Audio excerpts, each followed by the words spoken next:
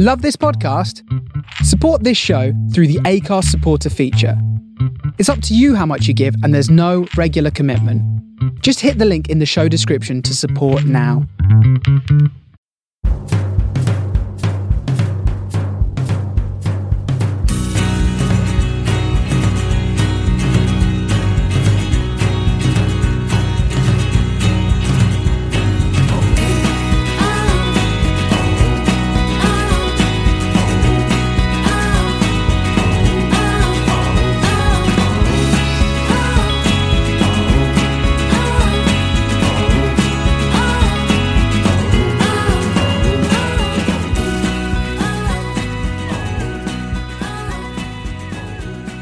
Hello and welcome back to the Champ Manager on the Post podcast. It is episode 11. It's almost the end of 2020. The end is in sight. 2021 can't be any worse, surely. I'm your host, Ross, and with me, as ever, for this podcast is Dave. Hello. How are you, sir? I'm very well, thank you. How are you? Good, mate. Good. Not to timestamp this too much, but Steve Bruce almost got sacked the weekend, didn't he? His odds dropped massively. So yeah, there's definitely something in the water there, but then he won, which seems to be how it always goes. When, it's like Parge all over again. It's like we've lost 6 consecutive games 4-0, and he managed to pull a result out, and that would get him another few months stay of execution. But yeah, I'm kind of at the point where it doesn't matter, does it? It's like until we get a different owner, it's just going to be some other no-mark who gets the job, and we'll just continue along this road until something changes. Unfortunately so, but yeah, you're doing all right. You're not going to get relegated, that's the main thing, because Sheffield United are dreadful. I'm having a great season. I've never said, well, I mean, I know what you want to happen is them to get relegated with minimal points, and then we'll probably invite James Rowe back into the group, tell him how bad Chris Wilder is, and that'll be the end of that. 4 goals they scored this season. 4 goals. As many as 4. Burnley scored 4, but also got 5 points. Yeah, it's not how many scores, what you do with them, I suppose. But yeah, so I mean, we're next to each other on the table. Both got 14 points. We've got exactly the same records. It's coming up to the old Dave Ross derby in a few weeks. Yeah, it's going to be good. It's got Chelsea in the way first. We've got Aston Villa. Oh, okay, nice. The Sunday pod's going to be interesting that week then. Yeah, I mean, as an early disclaimer, we have got COVID in the camp, so I think we're up to 4 confirmed players with it now, so that's good. Well, hopefully it's some of the worst of players. Is Joe Linton gone? No, not yet anyway. But he scored on Friday. This is a hot streak. I say he scored. Like, he had a shot which hit off both of Gary Cahill's legs and went in. Like, he's got 3 this season. Has he? Apparently, according to the BBC, he's got 3. Yeah. I mean, I remember he scored against Morecambe, possibly twice actually. So maybe counting them. Yeah. All right. They don't count. Yes, he has got 3 of them. Yeah, fine. Fair enough. Anyway, let's get on topic. This is the Championship Manager podcast. It's number 11. We've almost done a full year of these. And we've got some cracking guests lined up today. So, Dave, who's up on the show today? Yeah, so first up we have Andrew Lawn, who people may know from various Norwich bits and pieces on the internet, but also he has written a book all about crowds and fan chanting, all that kind of thing, which is, it's for all it's quite niche. I think it's really quite interesting. So yeah, we'll have a bit of a chat about that. But he's also an avid 0102 player, so plenty of chat about that. So that will be a good one to get started with. Mm-hmm. After Andrew, we have Ed from the Champman Fantasy podcast. So we're talking about niche. This is you may or may not know, but during the first lockdown, some guys set up Championship Manager 102 meets FPL. So basically, they set up a fantasy game based on Championship Manager 102. People could pick their teams to a budget, and then they simmed the season, and people got points based on who they picked. And it's an incredibly well organised affair. And they've just started season 2. And Ed set up a podcast to accompany it. It's very funny. Ed's the type of person you could chat to all day about absolutely anything. As it turns out, he's also a Newcastle fan, but I only met him a few weeks ago. So, yeah, great. And more importantly, he has a history of organising live events. So when COVID finally leaves our lives, we can set up ChampCon, ChampFest, whatever it's going to be called. We have talked about ideas for that, so yeah, it is on the back burner. And ideally, Ed will just do all the work for us. Yeah, and we'll take the credit. That's the plan. Perhaps. Yes. And then our third and final guest is Matt Richards, who is the other half of Football Manager Therapy. So we had Tony on a few months ago, and Matt is the sort of the host and the the other side of that equation. I don't want to say other half. It makes him sound like he's the lesser half, but he's the second guest we've had from that podcast, in a strictly 50-50 partnership. So yes, it was a nice chat about that.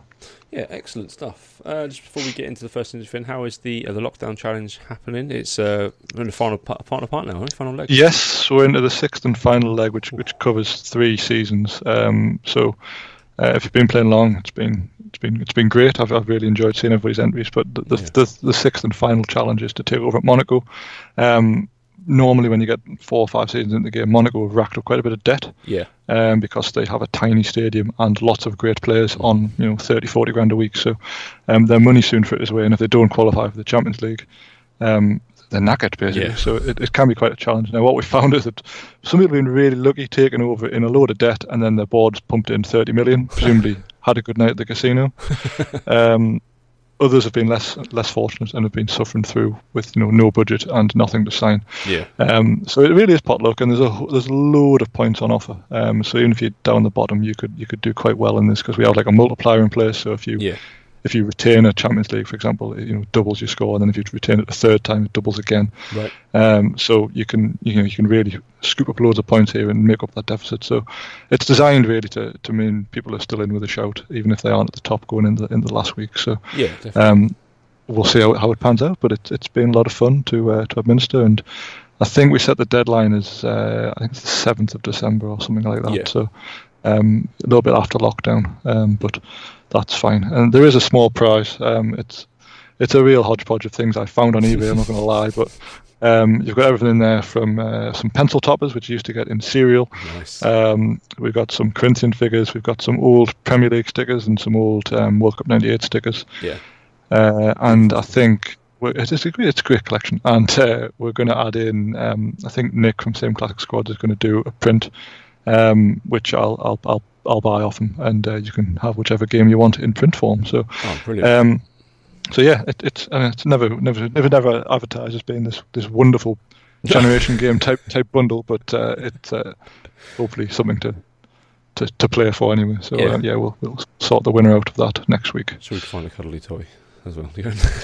I'm sure I can find one in this house. There's many toys. Well, there's some incredible scores. I've been looking at the table now. J28 Reid is the last 2 challenges. He's just knocked it out of the park. Yeah, it's people have in done season 4.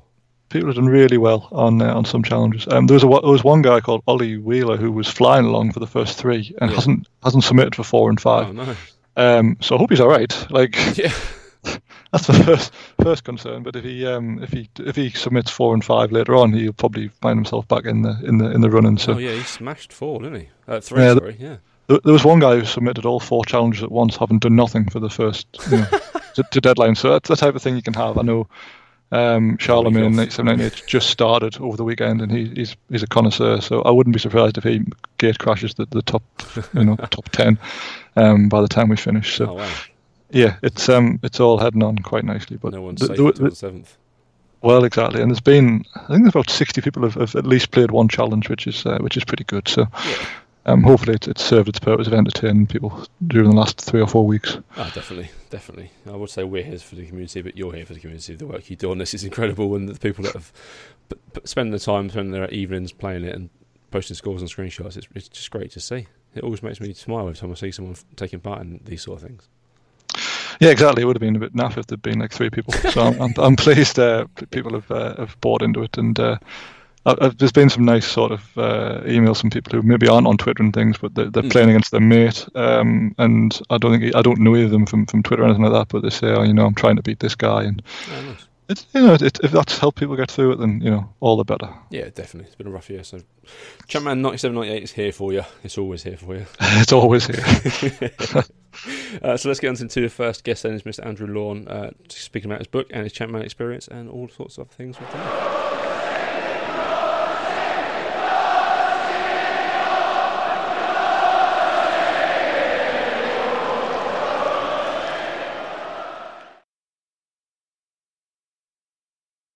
So I'm joined now by Andrew Lawn, who you might know from various Norwich bits and pieces on Twitter and the like, but he's also the author of a new book. It's called We Lose Every Week, The History of Football Chanting. Andrew, how are you, sir? I'm very well, thank you. Thanks for having me. Oh, it's our pleasure. We've got a lot to get through here for the reasons I've just mentioned, but I understand you've been playing Champman a bit recently as well, which means you fit in the old Champman on the Post Venn diagram in that you fit in a lot of different places. So, as we always start with any guest, is what's your earliest memories of playing Championship Manager? Can you remember how you got into it, how you got into the series, all that kind of thing? Yeah, so when I would have been at middle school, I had a friend, his name was James Ducker, he had a great surname, and I remember going round his house one evening for dinner, and he said, I've got this new game, let me show you, and we went into his older brother's room, and I remember it was like a really sort of, there was loads of books, and it smelled really sort of musty, and he had this big old desktop computer, how it was back then, and he had Championship Manager 2. And he showed me this save that he had on the go at the time. I think he was Newcastle, actually. And I was immediately captivated by it. I just couldn't believe that there was a football game that wasn't basically the early version of like FIFA 95, that sort of thing. Or Italia 90 probably at then. But yeah, there was a game where you could actually be the manager rather than controlling individual players. It just completely captivated me. And that flashing text, goal for Newcastle, just immediately I wanted more of it. It was like a drug. Every time I saw that flashing text, I wanted another goal. And from there, I wasn't that good friends with him before that evening, and then after that, almost every night I was like, oh, can I come round? And we just started playing, and yeah, I was absolutely hooked. Yeah, that's the power of the game. Making people friends everywhere across the world. Yeah. I love hearing how people get into the game, because we're trying to find the almost patient zero of this, where who was the first person to find it and get addicted to it, and go from there. We're sort of hunting high and low. We assume it must be someone who started with the very first series of the game and just went around someone's house, like you say, and that's kind of what we're trying to get the bottom of. But I do enjoy that everyone's story is very slightly different. So for you, after that obviously first encounter with it, did you then go on to get it for your own computer and things, or were you kind of moonlighting off this guy's PC for years to come? So I moonlighted for probably 2 or 3 years, and then I had... it's quite a weird story, actually. I was bullied by some bigger kids at my local park, and it's a long story, but essentially they had just found a catapult, and I was the little kid, they were the bigger kids, and they were catapulting stones at me. And one of them hit me in the face and chipped a few of my baby teeth. God. So I went and had emergency surgery at the dentist. And then from that, through a victim support charity, I was awarded £2,000 in compensation. Wow. Now, obviously, I was about 12 years old at the time. And my mum and dad said, what we'll do is we'll put £1,000 away and you can kind of have that when you're 18, but you can have £1,000 to spend right now. So immediately I bought myself a desktop computer and I bought the latest Championship Manager, and that was how I spent that money. So I could sack off James Ducker, didn't need to go around his house anymore.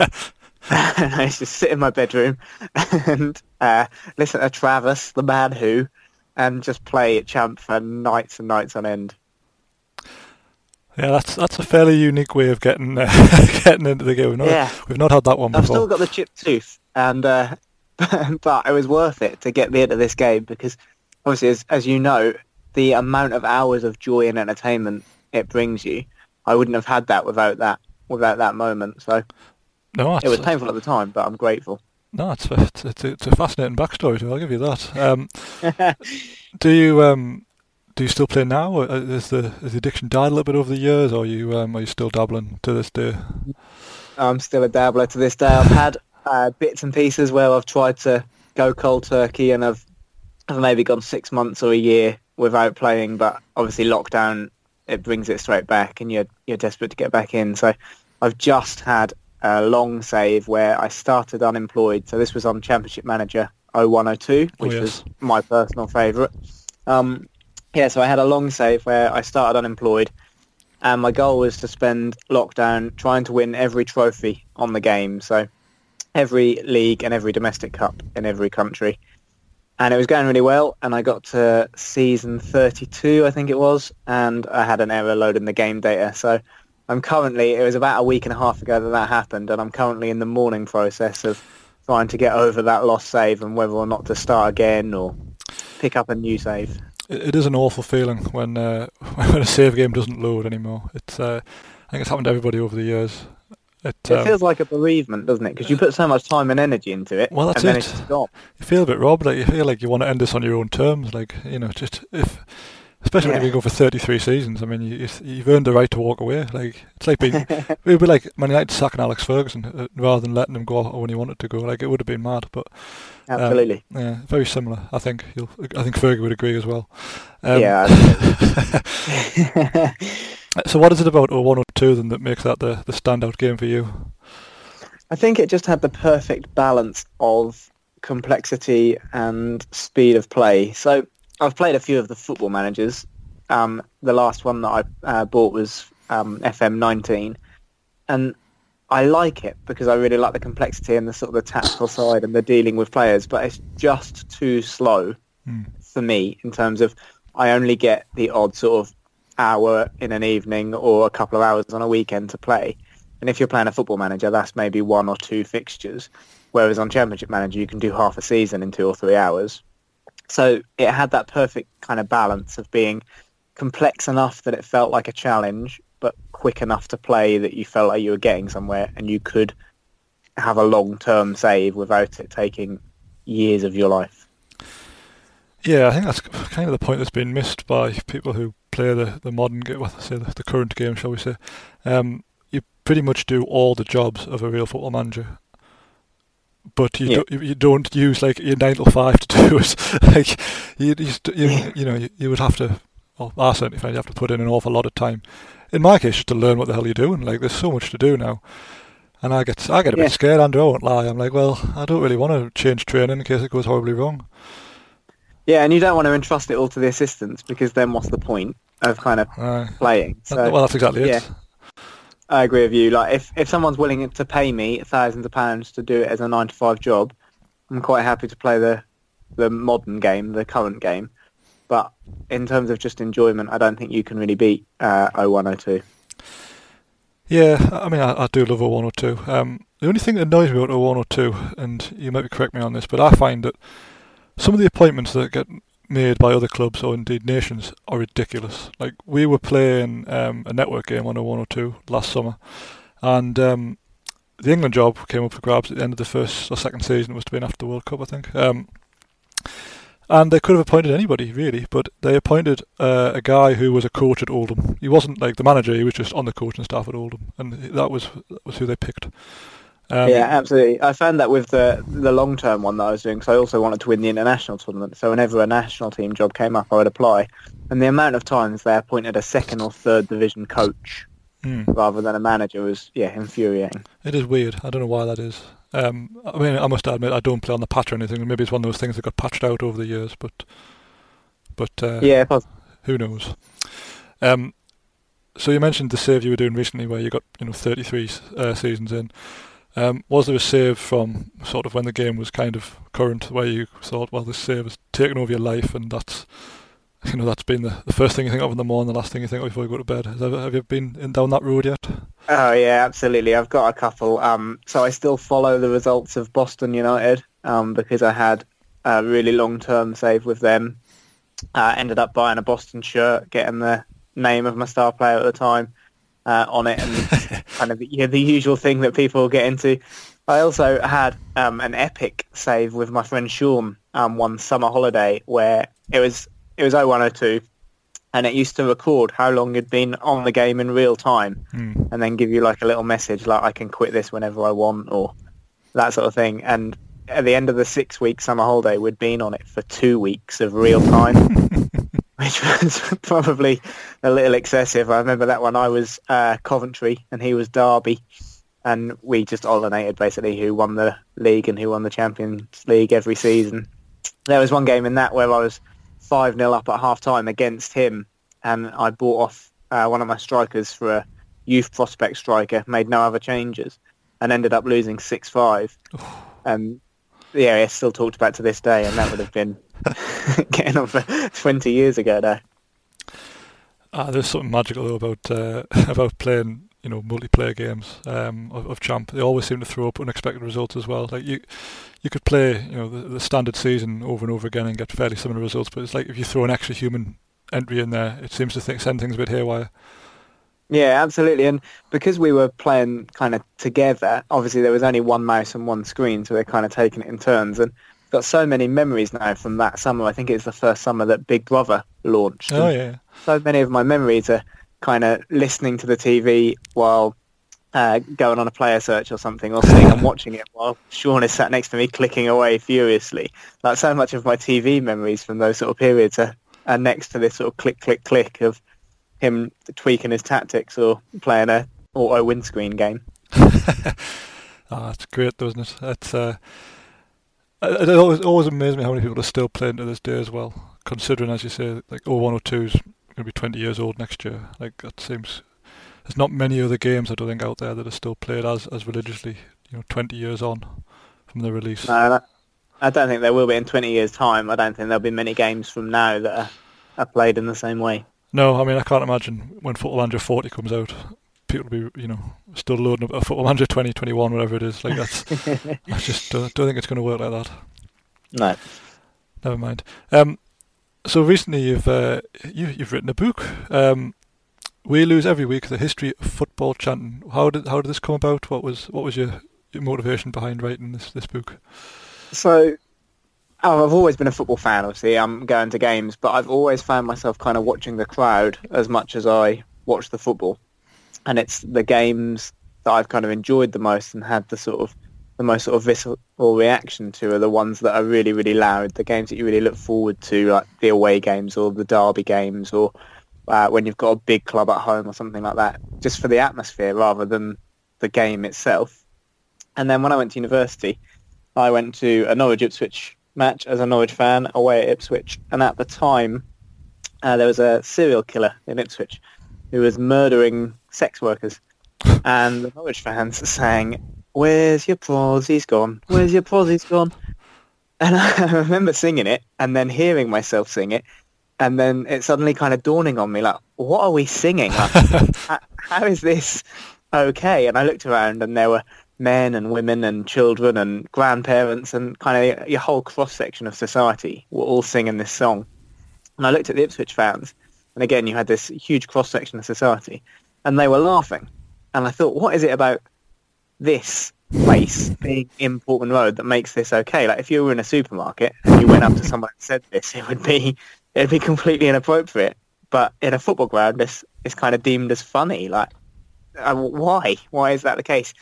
So I started to do a little bit of research on chanting, and I found that On the Ball City, which is Norwich's kind of anthem, if you like, is the oldest chant that is still sung today, and it's actually older than the football club. Wow. And I thought that was really interesting. And that led me to do a bit more research about other really old songs. So Blade and Races at Newcastle is older than the football club. Play Up Pompey comes from around the same sort of time for Portsmouth, sort of turn of the 19th century.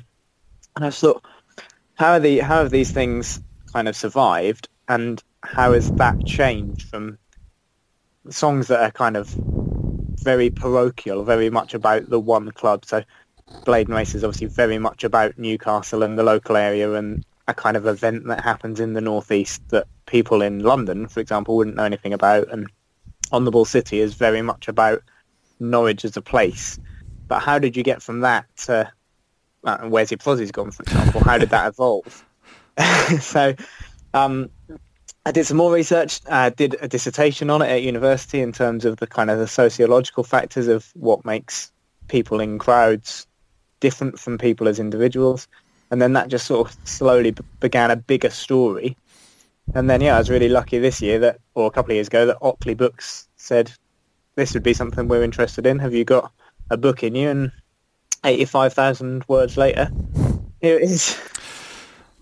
It's really, really interesting. I'm looking forward to getting my hands on this and reading through it, because, like you say, there's a lot goes on in a football ground that is kind of unexplainable unless you're of football culture. And obviously chanting's a big part of it. And it just happens, doesn't it? As you say, like someone starts it, and all of a sudden, most of the ground's joining in, and it is very interesting to hear the background to it.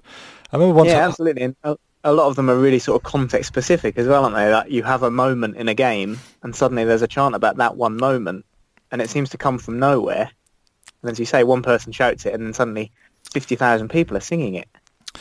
Yeah, it's there's no one quicker than a football fan for wit. Like we were once at I think it was Derby away, and the PA announcer made a balls up. He said like Warren Barton had come on and off or something. He was still on the field, but he said he'd come on, and quick as a flash, someone started off. There's only 2 Warren Bartons as a chant, and like I mean, who? It's so quick. Like if a comedian said it, you'd be calling him a genius for coming up with this sort of stuff. It's really absolutely fascinating how it happens. But and one of the things as well, when you speak to people about football chanting, everyone has like a story about football chanting that is one moment that they remember. So there was I was telling an Ipswich fan about it, and she said that she'd gone to a game, and she was an away fan, and I think it was at Norwich actually.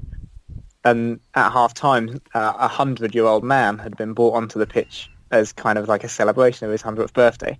And immediately the Ipswich fans started to sing, "Does your mother know you're here?" Again, it's just that immediate wit that just comes from nowhere. It's just hilarious. And everyone's got a story of a chant like that or a moment. It's just, for me, it's a universal thing in football chanting. And I think it's really being missed at the moment with no fans in the ground. Like, oh yeah, you're really kind of seeing how much of a kind of colourful thing that fans brought to games. Yeah, completely. You only have to look at results as well to see. Certainly, I saw a stat the other day about Premier League games where there've been more away wins than ever before.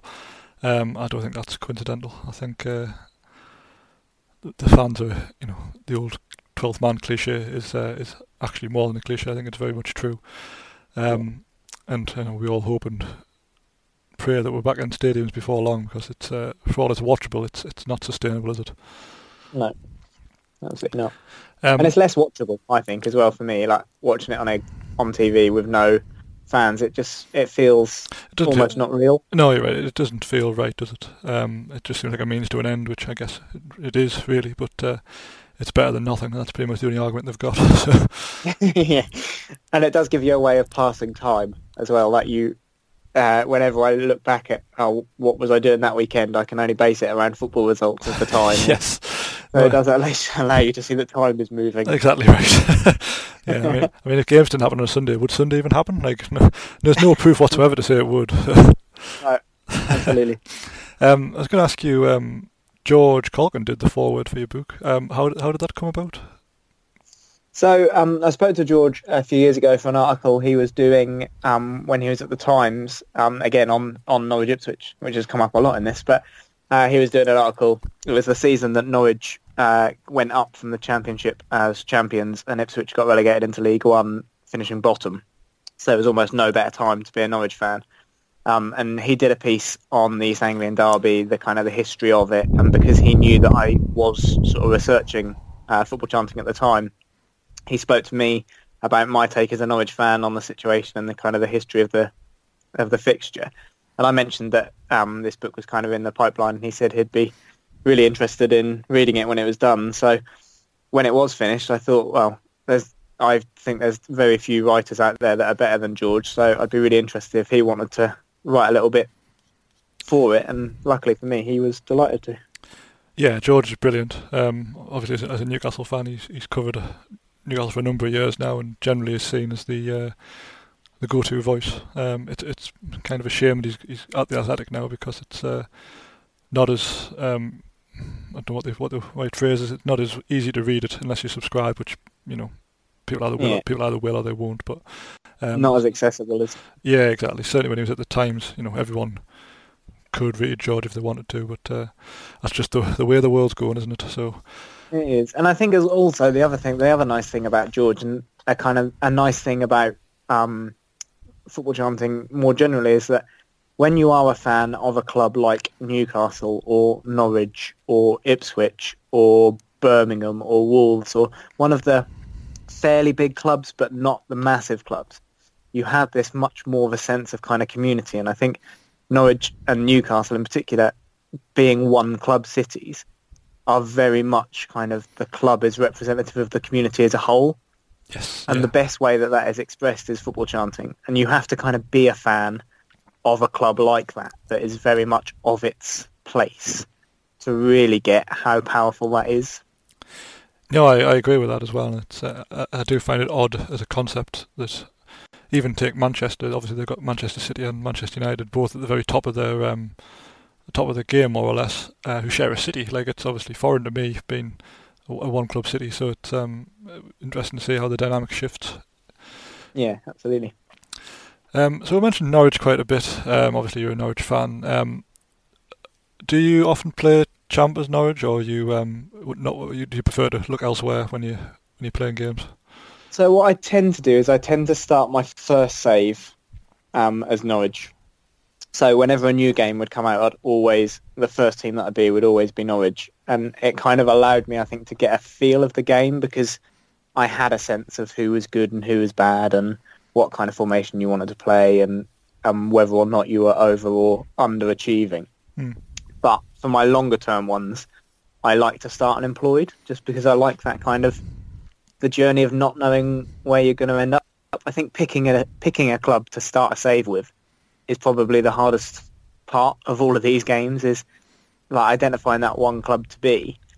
So I like to start unemployed, and then that way it's up to somebody else, and I don't have any kind of regrets like, I should have chosen them, or I'm doing really well because I happened to pick a club that had money to spend, or I happened to pick a club that had really good young players type of thing. Like, it's out of my hands. So I like to start unemployed. I used to play as Norwich a lot, actually, back in the sort of early 2000s. I had a friend called Rob who was a Norwich fan, and that was my inspiration for starting as them. I was like, well, I'll have a go as Norwich. He must have had a go as Newcastle, and we kind of swapped rules for a couple of games, and they always became the team I'd go to after I'd finished whatever Newcastle save I was doing. But Norwich in the early 2000s wasn't that easy, because after the ITV digital collapse, they just had no money. I think 0102 they start quite a bit in debt, if I'm not mistaken. And the most valuable player is Zema Abbey, I'm not sure how you say it. Yeah. But he's out for he's out for a year, I think. So you've just got this like talented player with the only one of any value who's sidelined. And in real life, he came back. So he'd torn his cruciate ligament in one knee, and then in real life, he came back, and 20 minutes into his return game, if you like, he tore the cruciate ligaments in his other knee. He ended up being out for like 2 years. Oh, that's bad news. Yeah, so I quite enjoyed being Norwich, though, because again, I remember a few years later, it must have been maybe 3 or 4 or 2 or 3, something like that, I was them again, and I ended up winning the whole, everything. Alex Notman was quite good.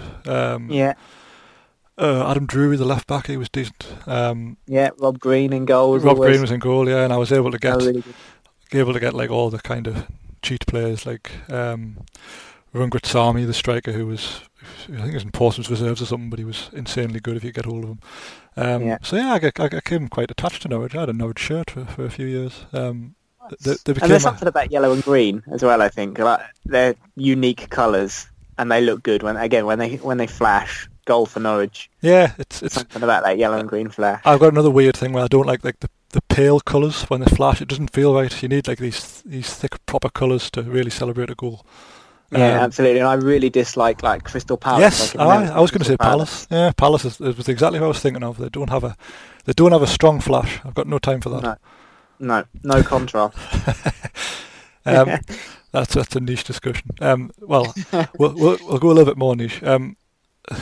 You might not have an opinion on this, but seeing as it crosses both barriers, on Champman 0102 and the games that kind of era, they had crowd noises built into the game. Did you ever bother with that? Like you had to play it on like slow, I think, so it actually get the crowd noise coming through. Do you remember any of this? Or? I do, yeah. I again, it was a similar thing to like kind of being Norwich. I'd always start off and think, I'm going to have the crowd noise this time. And it'd last about half, and then I'd be like, right, it's going on very fast. And the crowd noise is going off. But I would often, when I was sitting there playing, I'd make up chants absolutely for whoever I was being. So I remember having a Boston one that I just hum along to, and it was normally something really bland, just like Boston, Boston, Boston. But I'd always be chanting myself rather than listening to the computer generated stuff.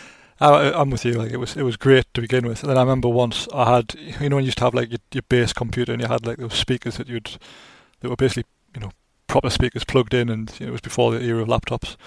And I think once I must have loaded the game up with the speakers on by mistake, and when you used to load up the game, it used to get like that crowd roar before the EDOS thing came up, and it was so loud I got bollocked by. I think the computer must have been upstairs at the time. My parents probably in bed. Yeah, you couldn't sneak it on. And ever since then, in the evening, I think it was just sound set to off, and that was just playing it safe. But yeah, funny memories. How are Norwich getting on this season? Obviously, we were relegated last year, but stuck with Daniel Farke, and are things looking good? Are they come back, or how's it going? Yeah, so as we record this, we're top of the league, which is pretty good. We went top on Saturday, having beaten Middlesbrough, and it's kind of been the opposite of our Premier League season, where we had absolutely no luck at all early on, and we went from beating Newcastle, which was a really impressive performance, and then beating Man City, which was one of our best performances of all time, and then suddenly we had no fit central defenders, and we had an ongoing injury crisis basically all season, where we only had 4 or 5 players out at any one time, but they were always centre-backs. So we just suddenly our form just absolutely nosedived, and then we were awful. And after Project Restart, we were absolutely dreadful. But we do seem to have turned that around this season. We have, as I say, we went top. We've kept the majority of the team from last season, made a couple of sales, Jamal Lewis to Newcastle and Ben Godfrey to Everton, which has basically paid for us to keep everyone else and navigate COVID. So we're doing okay at the moment, but it's a tough one. I don't know how you feel about this as a fan of a club who are kind of in a similar bracket, but I much, much prefer being at the top end of the Championship to being in the Premier League, because I don't find the Premier League fun at all. So I'm desperate for us to win the league this season. But then in an ideal world, the FA would say, congratulations, we're not letting you go in the Premier League. You have to stay in the Championship to do it again. It is, I know exactly what you mean, because when we were in the Championship, I loved that every weekend there was a game you could win, or even twice a week. You thought, we're favourites, or at least, it's a 50-50 kind of game if you were playing a West Brom or whoever we were up against that time. And you thought, well, that's it's a nice change from being battered every week, which was pretty much what was happening to us by the time we got relegated. Mm-hmm. We've been down twice in recent memory. The first time was obviously Chris Hughton brought us back, and that season I loved because no one we were a mess. Like half the players left, we had about 12 players at one point, and we were just playing kids and loaning players in. Like it was carnage for a lot of weeks and months, but we loved it because it was just. There was no expectations. Didn't know who the team was going to be. We turned up. We inevitably won, and then that was it. And that was great. The second time around with Rafa as the manager, I found it a lot more stressful because I felt like we had a lot more to lose. If we hadn't come back up, Rafa would have left. And I think we all knew Rafa was capable of taking us forward. And I felt like it's a lot more of a pressurised situation. Plus, I mean, the game had turned quite a bit in the 7 years in between our Championship stint, and by the time the second time came around, just about every club was a they played proper football. The first time around there was a lot of hoof and huff, and we just beat them on having players who were capable of running 5 yards with the ball. The second time around it was a lot tougher. There was a lot of what you call like proper teams down there who were very capable of beating you if they turned it on the day, which plenty did, unfortunately, and we kind of got lucky in the end to win the division. But it was still more enjoyable than what's happening now, which is 20% possession and usually losing. So yeah, I think that's the thing. Like I'd like as a fan in the Premier League, you'd obviously at the start of the season you'd take finishing 17th because staying in the Premier League is kind of the most important thing, but there isn't any joy in that. There isn't any memory in that. It's just a slog to get to the end. I watched Newcastle on Saturday when they played Chelsea, and up until Chelsea scored the second goal, Newcastle were really, really passive, like really just damage limitation. But you always felt like they're going to get a chance, and if they nick a point, then that's actually a really good result at home to an informed Chelsea side. But as a fan, there's no joy in watching that, is there? You're not sitting there looking forward to the weekend. It's just another game that you want out of the way, and hopefully you'll get enough points to stay in the league. Well, exactly. Yeah, that's pretty much where we're at. And again, it was different when we had a manager who was capable of taking us forward, and you felt like everything was getting us somewhere. Whereas at the minute, I just don't feel that whatsoever. It just seems to be made up on the fly, possibly on the day of, if not the day before the game, and it usually doesn't work. Sometimes we get lucky, but it's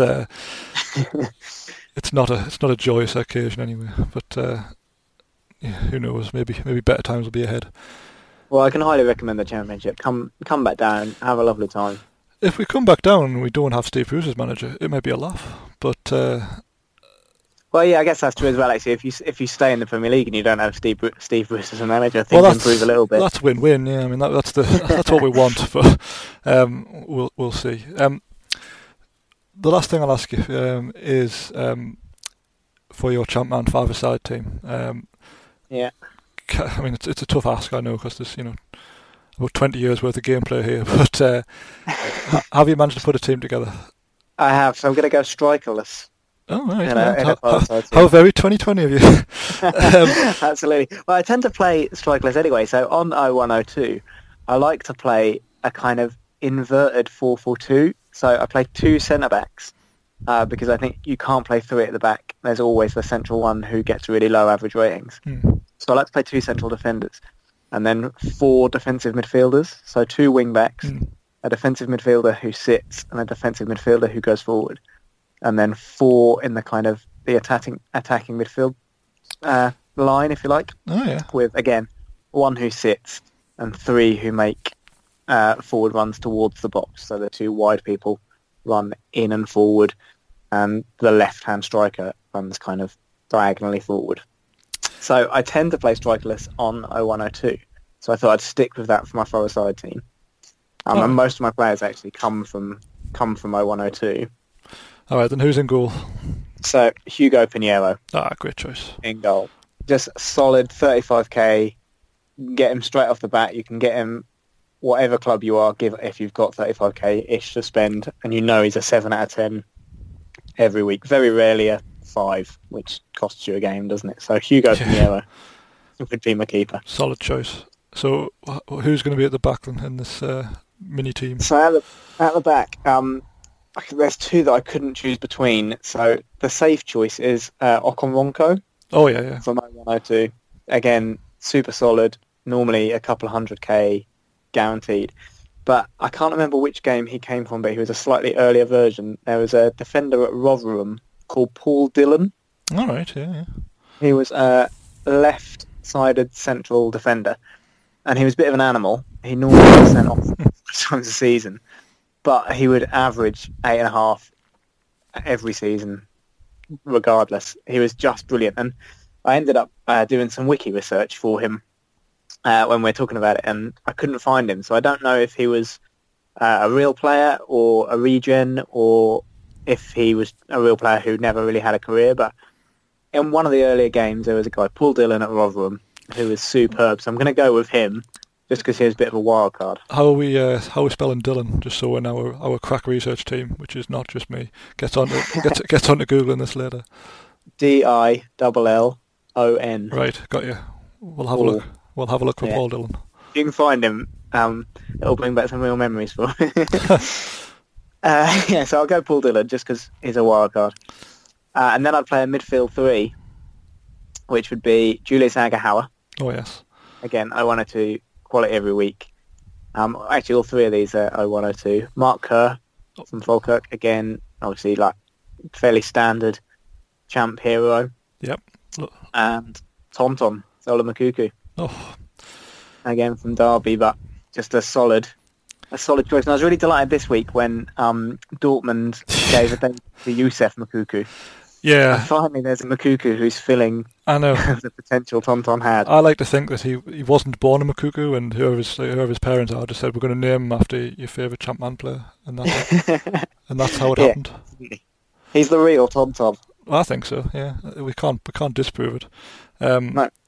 Agahauer and Shakhtar Donetsk well represented. Yeah. With Moukoko, there seems like an argument that he was better on 2000, 2001. Can you confirm or deny? I can't, to be honest. I only know him from a 102, but Yeah, I can only remember him from my 102, but he was sensational he was on it. Like, I don't know how he could have been better on 2000. He was just brilliant.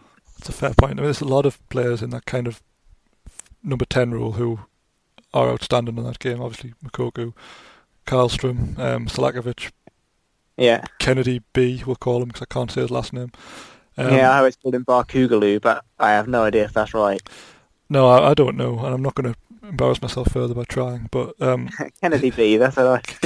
Kenny B, he's a lovely man. Yeah, there was loads of them who, mostly Swedish number 10s who presumably were all missing an era and that Sweden didn't win, year 2004 at the very least, because they certainly should have done. And that's why you want to play 4 attacking midfielders in that little strike, because you can squeeze them all in. Obviously, it costs you a Toe Madeira, but that's a price I'm willing to pay to squeeze in as many attacking midfielders as possible. He's not real, is he? So. Well, exactly, yeah. So you add to the realism by having him as well. Exactly. And Maxim, I think, is just a cheat. Like, I don't think there's any joy in signing him because you know he's going to score. Well, you also know he's going to set you back about 40 grand worth of wages to get him a work permit. Yeah, absolutely. So you can only sign him if you're a big club anyway. And starting unemployed, you tend not to start at a big club. No, probably not. Well, do you think you'll try again with the trying to win everything cup, or do you think you're going to have to leave that a little bit to grieve? Yeah, I think I have to grieve a little bit. I guess it depends a little bit on COVID because I started coaching in real life. So I've got a little under-17 that I'm coaching, and they take up as much of my sort of champ time as champ did. So if lockdown continues, then I'll need to scratch that itch and I'll get over the grieving process quicker than if lockdown ends and then I can go out and do it for real. You've got to get back on the horse, I'm afraid. It's the only way to get over a corrupt save. Yeah, I think you're probably right. That's what all the psychiatrists anyway. Where can people find you on Twitter if they want to talk chanting and champ with you? On Twitter at Andrew_Lawn, as in garden. Perfect. And the book, just if you want to give it a plug where people can find it. Yeah, so the book is available in all your usual places that you'd get books from, so Amazon, etc. It's called We Lose Every Week, but the fastest way to get it is from the publisher, who are Ockley, which is Ockley. And the reason is if you order it from Amazon, then Ockley have to send it to Amazon, and Amazon will send it to you. Whereas if you order it directly from Ockley, they can send it straight to you, so you'll get it much quicker. Good idea. Keep that in mind when you're trying to fill that Christmas list up.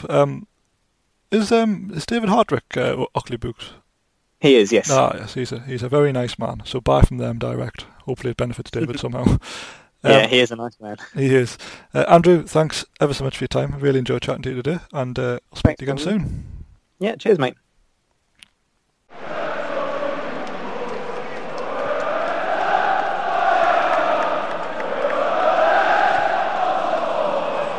Thanks, Andrew, for that. It was a great chat. Thoroughly enjoyed it.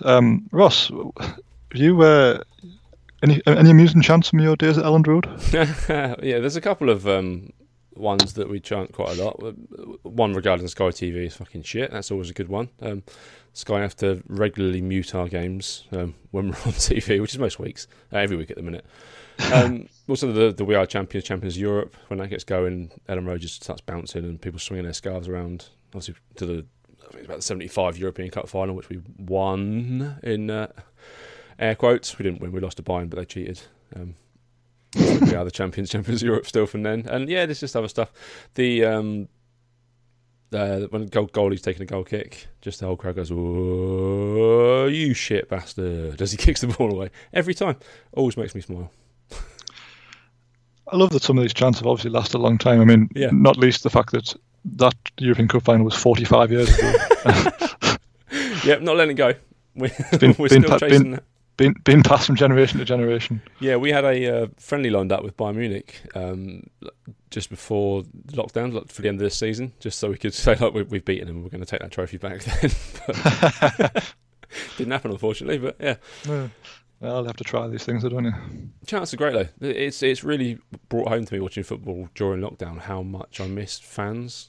Because I don't know if you watch the games with, like, I always flick between the two and listen to the players shouting at each other, and then just flick back to the artificial crowd noise, because football without it is just so weird. It is difficult to watch without the crowd noise. Yeah. I can't remember which game it was over the weekend, but Steph said, "Why haven't you got the crowd noise on?" I just had it on the wrong channel. Yeah. And we immediately turned it back, and it was like, that's better. That's normal again. It just looks wrong, doesn't it? It's just weird. Yeah, it's. I mean, it's going to be weird when they have like 2,000 fans in from next week, because they're not going to make much noise. With all due respect, like, unless they have that bloody drummer from Portsmouth go to every game. It's going to be eerie, I think. Yeah, I'd rather go no fans until it's fine to have every fan back in, because it's going to be weird. Like, I've seen games at Ellen Road when there's been 7,000 for Leeds versus Grimsby in the first round of the Johnson's Paint Trophy, and it's just a dismal atmosphere. No one wants to be there. At least people who want to be there, I suppose, the 2,000 or 4,000, but yeah, how much more noise can they make, really? I wonder if they'll still have some artificial over the top of it. I don't know. Hopefully. I guess we'll find out, but yeah. Anyway, yeah, that was a really great interview, and you can check out his book. I'm sure it's on Amazon. It is. So good stocking filler. I feel like Graham Norton when I do these shows this time of year. Like, just plugging everyone's stuff. It's great. We've got a platform. If they want to plug it, that's fine by us. Well, exactly. We're always here for the content. Who have we got next? So next is Ed from the Champman Fantasy Pod. Yes. Like I say, Ed is one of the most amusing people I've ever spoken to. Like, just very, very funny man. And his podcast is also quite funny. But I say it's extremely niche. It's about a game that was created earlier in the year to, again, get people through lockdown, but I guess it came back for the second season, and now has this accompanying podcast to go with it. So I won't spoil the interview any further, but let's head over to my chat with Ed from the Champman Fantasy Podcast.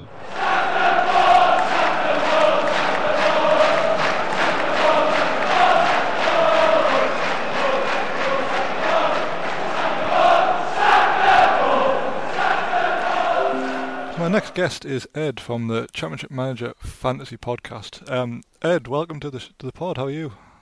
I'm fine, thank you very much. I'm all the better because Newcastle just won 2-0, which you can confirm that I told you before the game it was going to be 2-0 and Wilson was going to score. Can you confirm that, Dave? I can confirm that. That was true. I mean, people are going to think this is set up, but this is probably the happiest I've ever had. Like two combined guests on this podcast. Absolutely. If you're not a Newcastle fan, you don't understand what we're going through. I just won away from home in the Premier League, and we didn't concede a goal, and that's the first time we haven't conceded a goal all season, and I called it. I'm so happy. Yeah, that's true. I mean, you're kind of a lucky charm because we haven't been speaking for that long, but obviously it came to pass that we have quite a bit in common. So from one podcast to another, here we are. Okay. Before we all get into what you're doing with the podcast, let's just talk about you for a minute. What's your earliest memory of Championship Manager and playing the series? So I am 30 years old. So when my earliest memory is CM2, which must have come out when I was 95, when I was 5, I think, or something like that. That's right. Yeah. Yeah, and my earliest memory actually is my dad bringing it home on his sort of work laptop, setting up at home, and we started a game which was when you don't really know how to play the game, you start a game with all three of us. So, you know, he's got a team and I've got a team and my brother had a team. And obviously I don't think many people play like that anymore, not online or anything, you know. It was just you'd sit at the thing and do your thing and then click next and it would go to the next person. I remember I was so I must have been 5 or 6 or whatever, and I was Newcastle manager. This might have actually, I'm just thinking, because my memory is that I was Newcastle and I spent the whole budget that we started with, which is about 15 million, I think, maybe 10 to 15 million, can't remember. And I wanted to buy David Seaman. Well, because I was 6 years old or whatever. And I'm trying to think, was that before Euro 96 or was it because it was just after Euro 96 and my dad had just got the game a year later or something?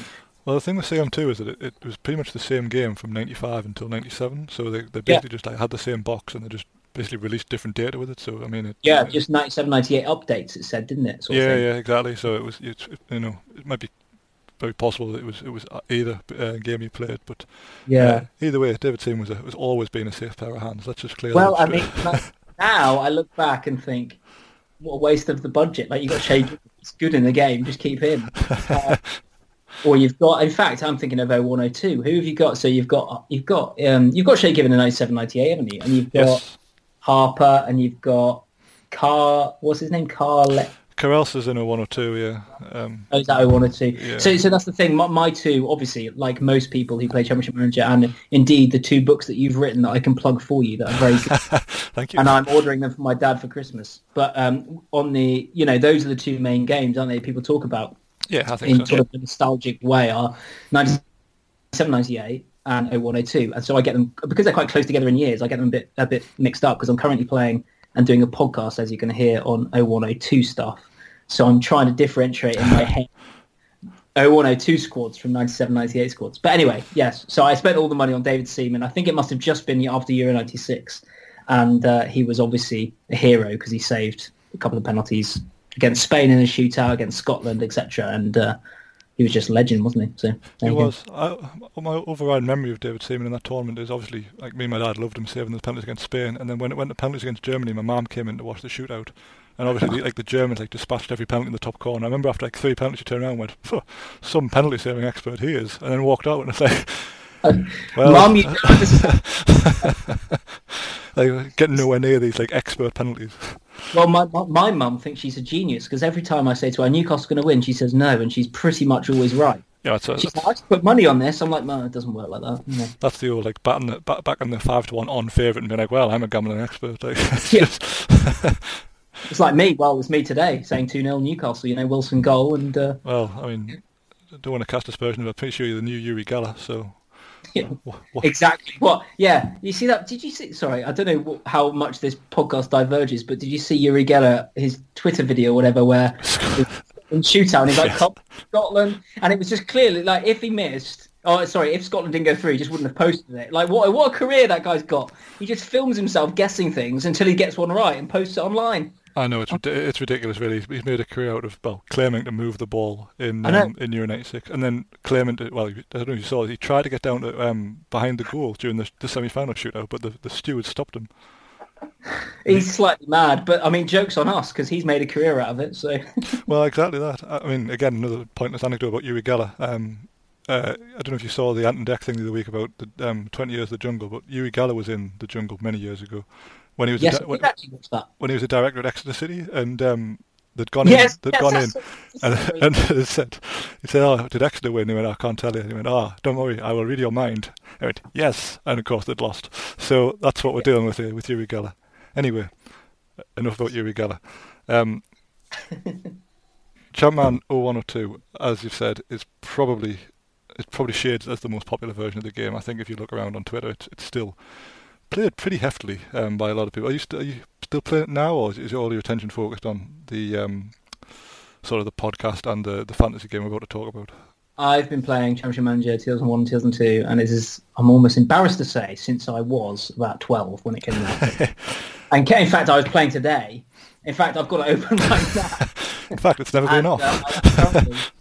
Let me just tell you, I've got to share this. It's not. I can tell you, I don't need to look. And so I started with Rangers this game, and particularly in lockdown. So in lockdown, I've been on furlough a little bit with my work, and even if you're not on furlough, so I'm not on furlough at the moment. But suddenly in the evenings, you got nothing on. You're locked down. So particularly started playing again then, and I started again with Rangers. And I won the title 5 years in a row, won the UEFA Cup with Rangers, very happy with that. Obviously signed the key players, Mark Kerr, particularly if you're Rangers, you can get him quite easily actually, because Scotland. I think you get him for slightly less. If you're an English team, I find to buy Mark Kerr, which of course, those of you who are listening to this probably know, but I don't want to patronise you, but just in case you don't, Mark Kerr is a player, central midfielder, you're very young at Falkirk, who you can get for about under $1 million probably.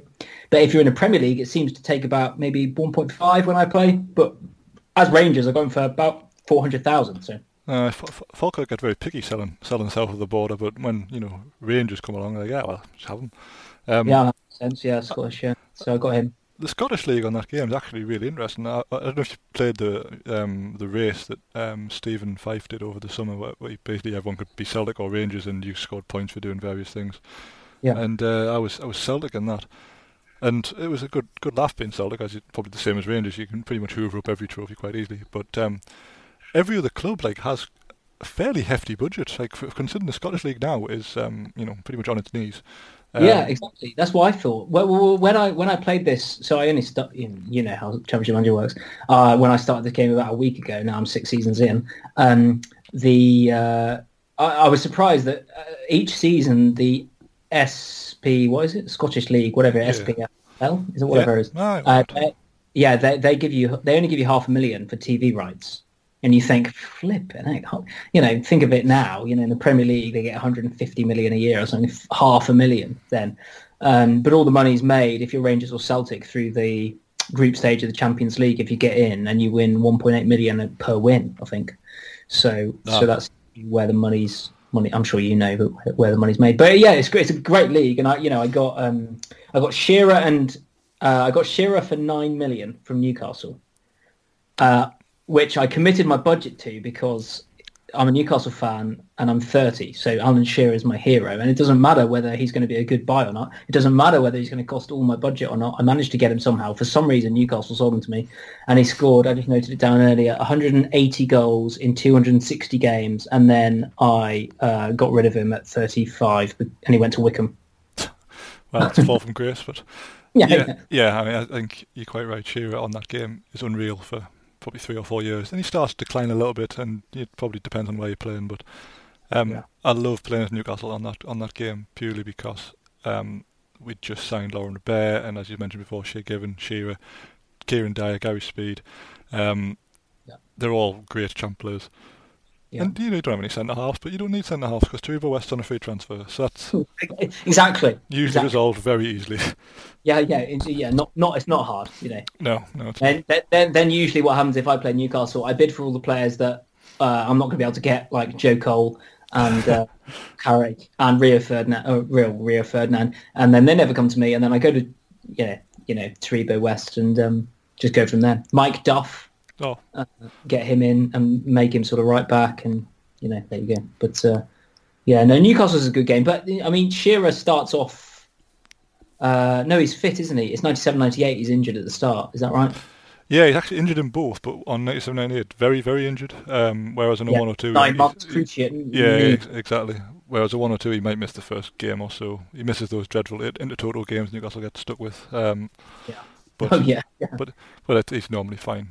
You can playing sort of Lapland FC and things like that. And you can wheel out Shola and Lualua for that. So that's fine. Yeah. So what you've been doing recently is a podcast about Championship Manager meets fantasy football. So for those who are unaware, during the first lockdown, if I'm not mistaken, some great fellows set up Championship Manager 0102 meets Fantasy Premier League. So basically they took all the players in the game, assigned them a price, and then gave managers a budget.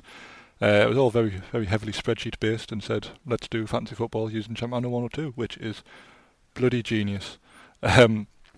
You've obviously been bitten by the bug because you've then gone on a step further and started a podcast about it, which is very, very funny. Talk us through your journey from, seeing this game being set up to where you are now. Yeah, sure. So obviously, as I've told you, I play CM 102. I mean, I play some of the new Football Manager games occasionally, particularly like the classic touch ones, because they're a bit closer to the old version where you can get through a season a bit quicker.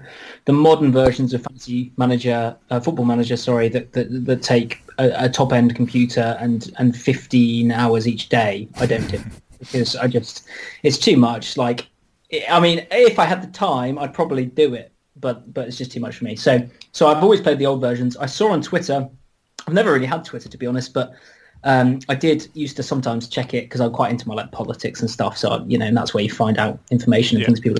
So, and it came across in lockdown, CM 0102 Fantasy, and I thought, wow, like those are two of my favourite things because I love fantasy football. And I thought, but I missed the season 1 deadline by the start of it by like 2 days. And I thought, that's really annoying. But anyway, I'll start season 2. So I started season 2. And I already run another podcast, which is just a football podcast, nothing to do with Championship Manager, nothing to do with fantasy football, although I do mention it sometimes with my brother.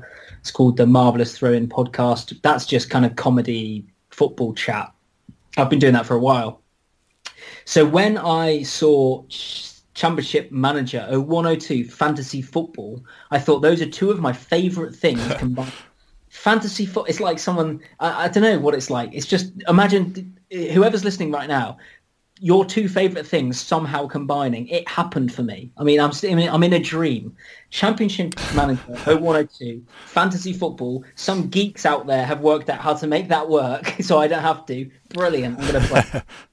So I signed up straight away, and I immediately noticed it's quite a small community. So in season 2 of it, for example, I'm nothing to do with this, by the way. So if you're listening thinking I'm selling this, I'm not really. I'm not part of it, other than I'm just a person who plays it and does a podcast. But season 2 of it, I thought and noticed that there wasn't an exclusive podcast for it. There's quite actually a lot of fantasy football podcasts that include it in it, because there's about 1 billion fantasy football podcasts. But I thought there's not one just about it. And my sort of style is not really to take it too seriously, just to have fun and make a few jokes about it. So I released it. I just, on a Monday, I decided, oh, this is a fun idea. And I knew I had Tuesday off. So Tuesday morning, I recorded a podcast that would just sort of just off the cuff, released it. And it went really well, actually. I had about 300 people listening. Listened to the first one, which was amazing, given that the amount of people playing fantasy football CMO 102 is currently about 2,500 for this second season, including one celebrity, I think an actor from Hollyoaks. I don't know who he is, but he's got one of those ticks on Twitter. It'll be Luke Jurdy. That's his name is. Yeah, I think it's Luke something. I don't know who he is, but anyway. He commented on one of my posts, and I was like, he's got a tick, and he's commented on my who is he? Is he the president of, Bulgaria? I was like, no, he was just, he obviously not diminishing. Oh no, I've got myself in a hole here. I'm going to stop talking. Right, I'll carry on. So, fantasy football, what am I saying? So the journey was basically, step 1, I'd already done podcasts, so I knew how to do a podcast and get it on like Spotify and Apple Podcasts, and I got a background a little bit in graphic design and stuff, so I knew how to make a logo. I just knew how to do it all, so I thought it won't take me long actually to just do this idea I've got. So I did it, and episode 1 had, everyone loved it. It's called, by the way, it's called the Championship Manager Fantasy Podcast. Wherever you get podcasts, you can listen to it if you want. It will be funnier if you understand sort of Championship Manager stuff. So in episode 1, for example, we had it's based on a 102 sort of time. So I'm acting as if it's 2002, because in the fantasy game it's 2002. And we have a medical specialist called Dr. Bernd Aas, who's not Bernd Haas, the Sunderland player, but he's Dr. Bernd Haas. And he did, in episode 1, an expose on gashed legs, which in Championship Manager 102 seems to keep people up for months. Episode 2, we did an expose on bruised heads. Go and listen, that sort of thing. We our chief analyst is Jim Samba, Cherno's dad. Obviously, it's just a laugh, really. So yeah, I just did it, and people have listened, and it's been great fun, and I've had great feedback, and I got chatting to you through it, and that's how I'm here, really. Yeah. And I love Championship Manager, not just 0102, but I think in a conversation with you came up that I love Championship Manager 97, 98 as well. So therefore, I'm here. Exactly. As soon as you said that, I was like, right, get on the pod. We need to talk about this. No, I mean, you're quite right. It combines two great things. I remember. When they set it up, I think they even made it the BBC when they first started this, because I mean, it was obviously a time when there was no live sport as such, so this type of thing was to be celebrated, and I'm a bunch of football fans, yeah. So I haven't actually. I know I've talked to you before this, etc. Do you play this version? No, I didn't. I did some retweeting and stuff for them when they first set up, but I didn't want to commit to it at the time. I think I mentioned to you, I've got obviously this on and all the blog stuff, and then I've got a small boy who keeps me busy a lot of the time. So I thought, well, I don't mind promoting it, and I think it is great, but I'm one of these people who, if I do something, I really want to win it, and I'll get annoyed if I'm not winning it. So I'm not like that. So I don't win it, but I'm like mad. I take hits all the time. So in proper FPL, for example, this week I've taken a -16. Good and grief. That is the third I've taken, and I think I've taken also a -20 and a -24. If you know what I'm talking about, if you don't. I do, completely. Yeah, so lots of hits for me. And it makes it fun because fantasy football for me is just fun. Like, I don't care about winning, and I like to try and make it so that I've got a player playing in each game. I mean, that's what my priority is, so that each game I'm like, go on. So, for example, Callum Wilson tonight is in my team. Oh, me too. And that's a goal and assist because he assisted the second. So that was a good shout, and that's paid for basically all my hit because he'll get 15 or something, 14, 15. So. Yeah, so now the other 10 have just got a night off, basically. That's the way to look at it. Whatever they do is a bonus. They're only contributing positive points from here. Yeah, exactly. Yeah, but also, I mean, the thing about, sorry, just to continue, to go back to my story about my earliest Championship Manager memory, that Championship Manager, I think it was probably 97, 98, let's be honest, because I was signing Seaman, it must have been after Euro 96. But anyway, my dad brought that home, and it's the only computer game my dad's ever played, I think I'm right in saying, and he still plays today. So, as in right now, not right now, but as in today, he's 60, whatever. Oh, I shouldn't be saying this. He's going to listen and then kill me that I've said, but people don't know my second name. He's 60-something, and he's still playing Championship Manager occasionally and loves it, and 97, 98. And in fact, I texted him earlier, because when you said, we're going to talk about Championship Manager, I just texted him saying, just remind me, who are the best players to sign? Who have you found? And he replied immediately with a massive long list, But he won't move on to any future versions. It's just 97, 98. For 20 years solid, he's been playing it, and he will continue, I know, for another 20 years. Occasionally, he has to go on eBay and buy an old Windows computer laptop to replace the one he's got, and he loves it. He's a man after my own heart. Can we have, the edited highlights of this shortlist he gave you? Yeah. Okay, so Arne Gudjohnsen. Great choice. Ida's dad. Comment plays forever. Okay. Yeah. And also, my comment on that he hasn't said, but he would if he was here, is that player then morphs, as you know, I'm sure. The game regenerates them into an incredible, I think, defensive mid, sort of midfield centre player. I mean, you'll know more. He's the old defensive mid / forward, so it's a classic. And he's got 20 on 6 or 7 stats. Yeah, he's incredible. He's actually, if I could pick any guest, I'd love to have him on, because 1, obviously he's fantastic in the game. 2, he's a genetic jackhammer, because he had Ida Gudjohnsen as his son, who in turn has had about 3 kids, all who play professional football. So those genes are incredible, and I just think, get him on to chat about it. The Haaland genes are trying to rival them currently, aren't they? Well, I can only assume at some point Alf-Inge Haaland was bitten by a radioactive goal scorer, because I don't understand how else you go from that to sort of defensive midfielder or whatever Haaland was into this goal scoring machine. But unbelievable. I mean, yeah. So he's great. You've got the other players. He said John Curtis. Oh yes. So, yeah, obviously. We all know that from Man United, very young. Goes on to be Blackburn in real life. Is that? Or that's is right. That No, that's him. Yeah. Sometimes real life and the game mix in my head. Heidenstrom, obviously, we all know. Lovely man. Been on this podcast. You've followed in famous footsteps. Yeah. Has he been on this podcast? He has. He was episode 2. Wow. My dad will definitely listen to this, because as soon as I text that, he said, right, you got to send me the episode. He said, because he's not sort of up to date tech wise, so he wouldn't have no idea of this community of people still talking about the. So he's going to discover it and have, he'll for a week or 2 maybe will just be looking and reading stuff. I'll show him your blog, and honestly, he'll be gone. Danielson, you mentioned, which is. Yes. I mean, come on. He's too much money to be a good shout, Dad. Come on. Jamie Day, you mentioned? Yeah, he's an Arsenal centre mid. He's about 18, I think. Good player. Yeah.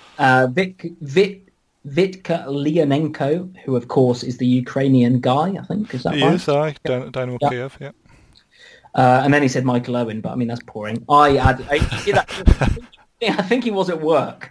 He has got better answers than this, I know. I mean, I added to that list Mark Emmers, who's on a free. Great guy. I think a quirk of the game. Did they do it wrong or something? Yeah, they ballsed up the editor. So he's actually an editor 3 times.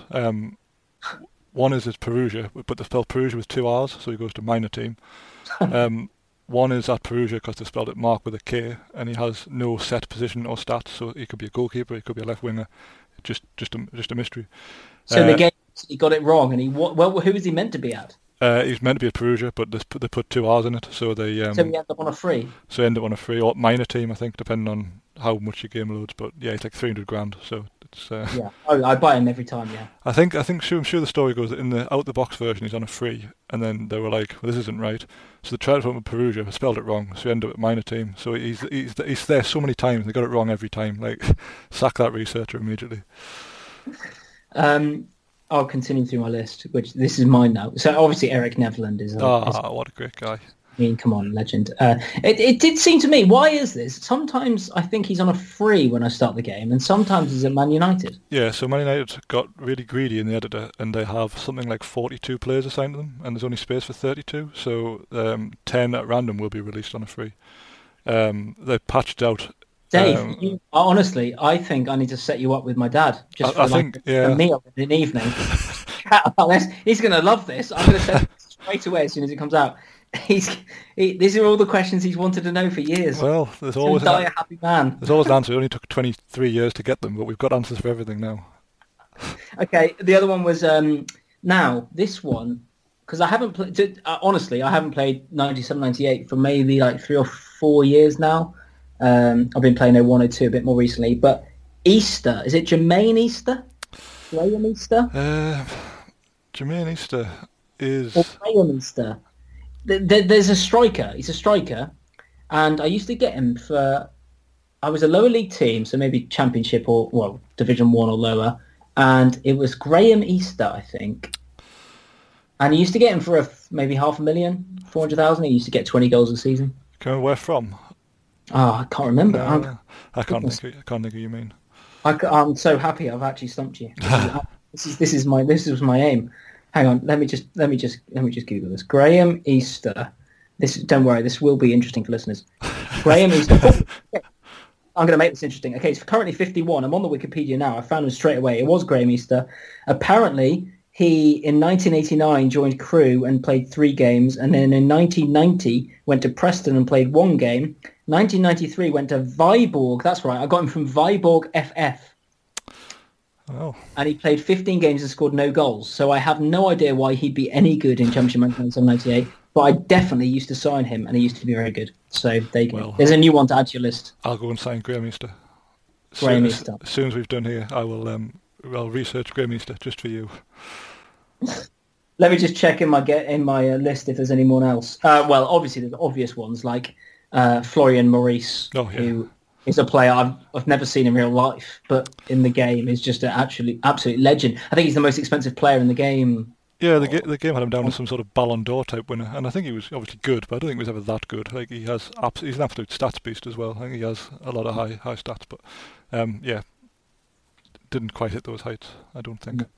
And then in 97-98 as well, just the last one I've got is because the game starts and Alan Shearer, and you and me obviously would have started with Newcastle a lot.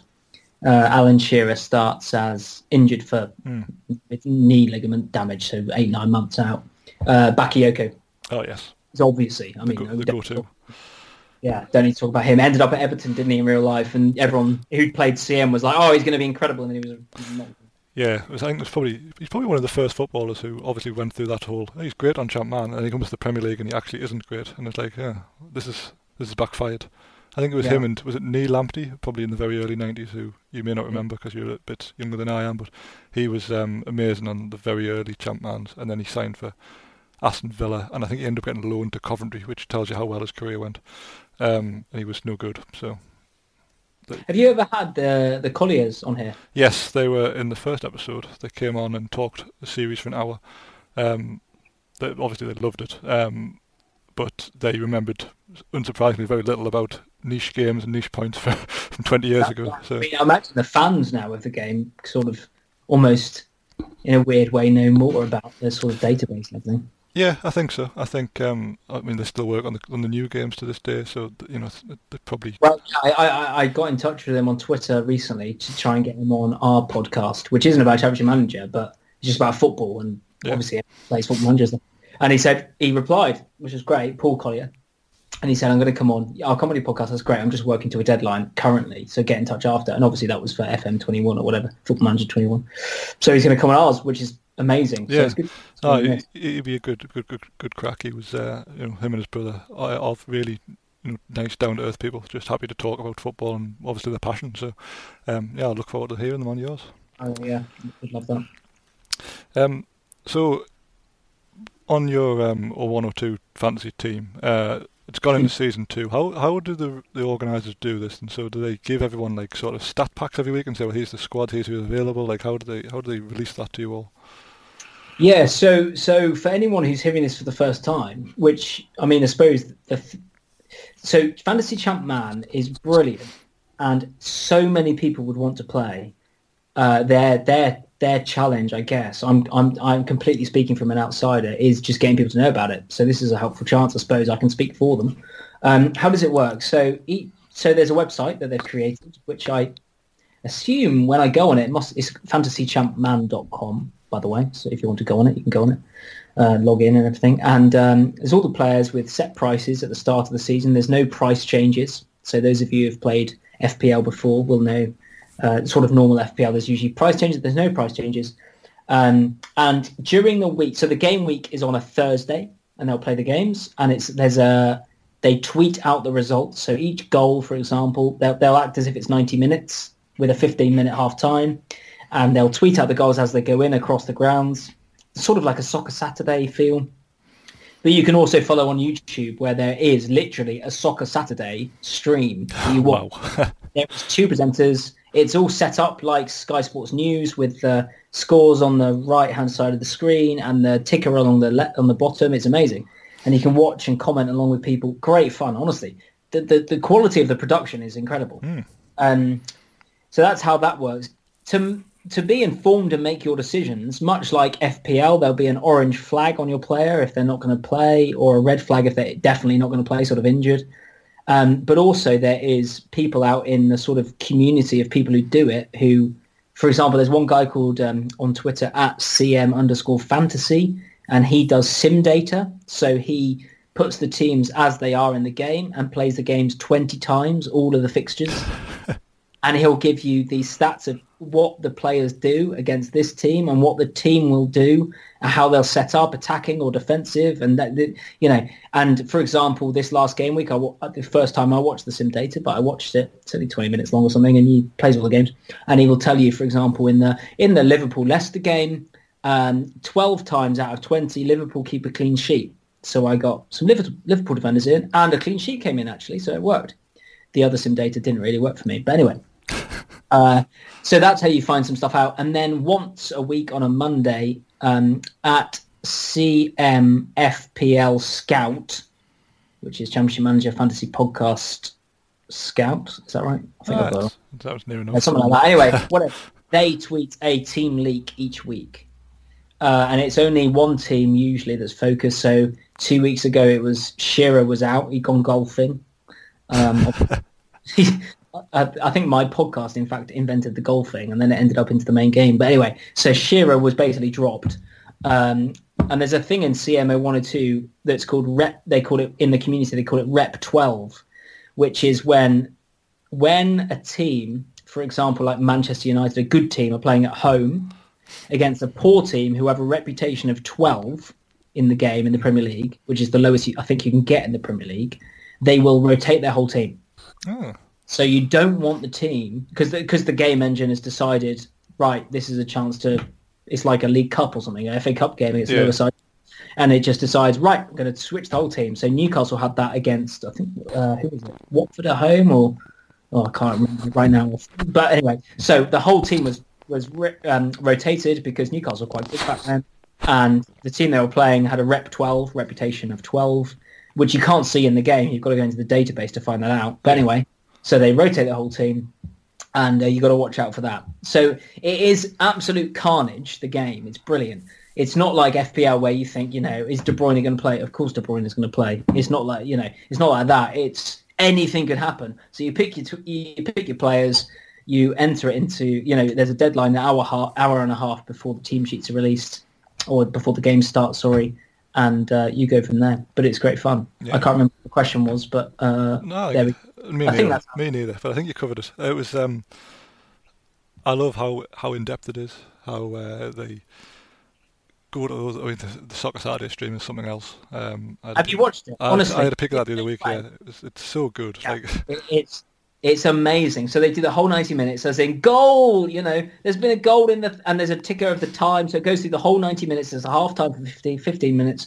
It's a great way to spend a Thursday night. And if you don't play the game currently, you'll probably have to wait till next season. I don't know whether you can join now, but just at least I'd give the stream a watch to see what you're missing out on, because it is actually so good.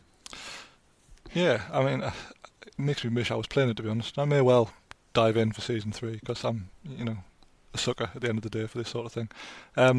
Does it last for the full 12 months or 9 months, or how long a season lasts, or have they sort of condensed it a bit? Or? Yeah, good question. So I'm obviously new to it. I'm actually new to it, but I think in season 1 they were doing, over lockdown, they were doing games much quicker. But this time, sorry, I'm about to sneeze. Bless you. Sorry. You can maybe edit that out. If not, then so sorry, listeners. I don't know this is edited at all. There you go. And so what happens is this year it's going to be one a week on a Thursday. So 38 game weeks, only Premier League, obviously, and it's going to be 38 weeks. I think that's the plan. There is double game weeks for certain teams, like in FPL. So like in real life, as you know, if you've played the game, the fixtures change. If you get a European game, it says this game's been postponed, this game's been postponed, and it all changes. For example, the first double game week this year is in game week 5, and Liverpool and Blackburn have 2 games each. If they have that, then they do a stream on a Thursday with most of the games. And then the double game weeks for Liverpool and Blackburn, they will play on the Friday, but it will just be tweets that they'll send out, not a live stream. Yeah. I think that's currently the plan. Well, that makes sense. No, it's good. It's very well organised. I like it. I mean, the shame for real CMO 102 enthusiasts, of which many of them are, of course, is that like Mark Kerr hasn't made it into the game yet. And there was actually a massive sort of shock, which was Cherno Samba is obviously still only like 16 or 17 in the game. He's still at Millwall. And obviously, in the start of the game when you play, he doesn't play for Millwall because the reason is, behind the scenes, his reputation isn't big enough. That's how the computer decides who's going to play, is reputation, if they're a computer-generated team. So, in the real game, if you just simmed it, Cherno Samba wouldn't play for 3 or 4 years. First game of the season. In Season 2, he's priced at the lowest price a striker can be placed, which is 4.5 million. And if you don't know, Cherno Samba is like a championship manager. I'm sure you do, but sorry to patronise again. Championship manager 102. Cherno Samba is like a legend. He becomes this incredible player. Week 1 of Season 2, he starts, and everyone's like, "What? Yeah, what?" And no one expected it. 4.5 million. He scores 2 goals. Oh my god! So everyone who went for him, who most of them would have just gone and not even thought about Cherno Samba's good in this game. I'll get him. He's really cheap, and they wouldn't, and they'd think they were geniuses after the first one. But he probably won't play again all season, or maybe once or twice. So but did that mean Millwall got promoted then? Yes. Oh, good grief! Yes, yeah. All of a sudden going off this wider world. Yeah, they must have. I mean, I didn't play Season 1, but obviously they must have promoted, yeah. Oh, well, I mean, suppose with Samba. Ipswich defence is obviously very good in Season 1.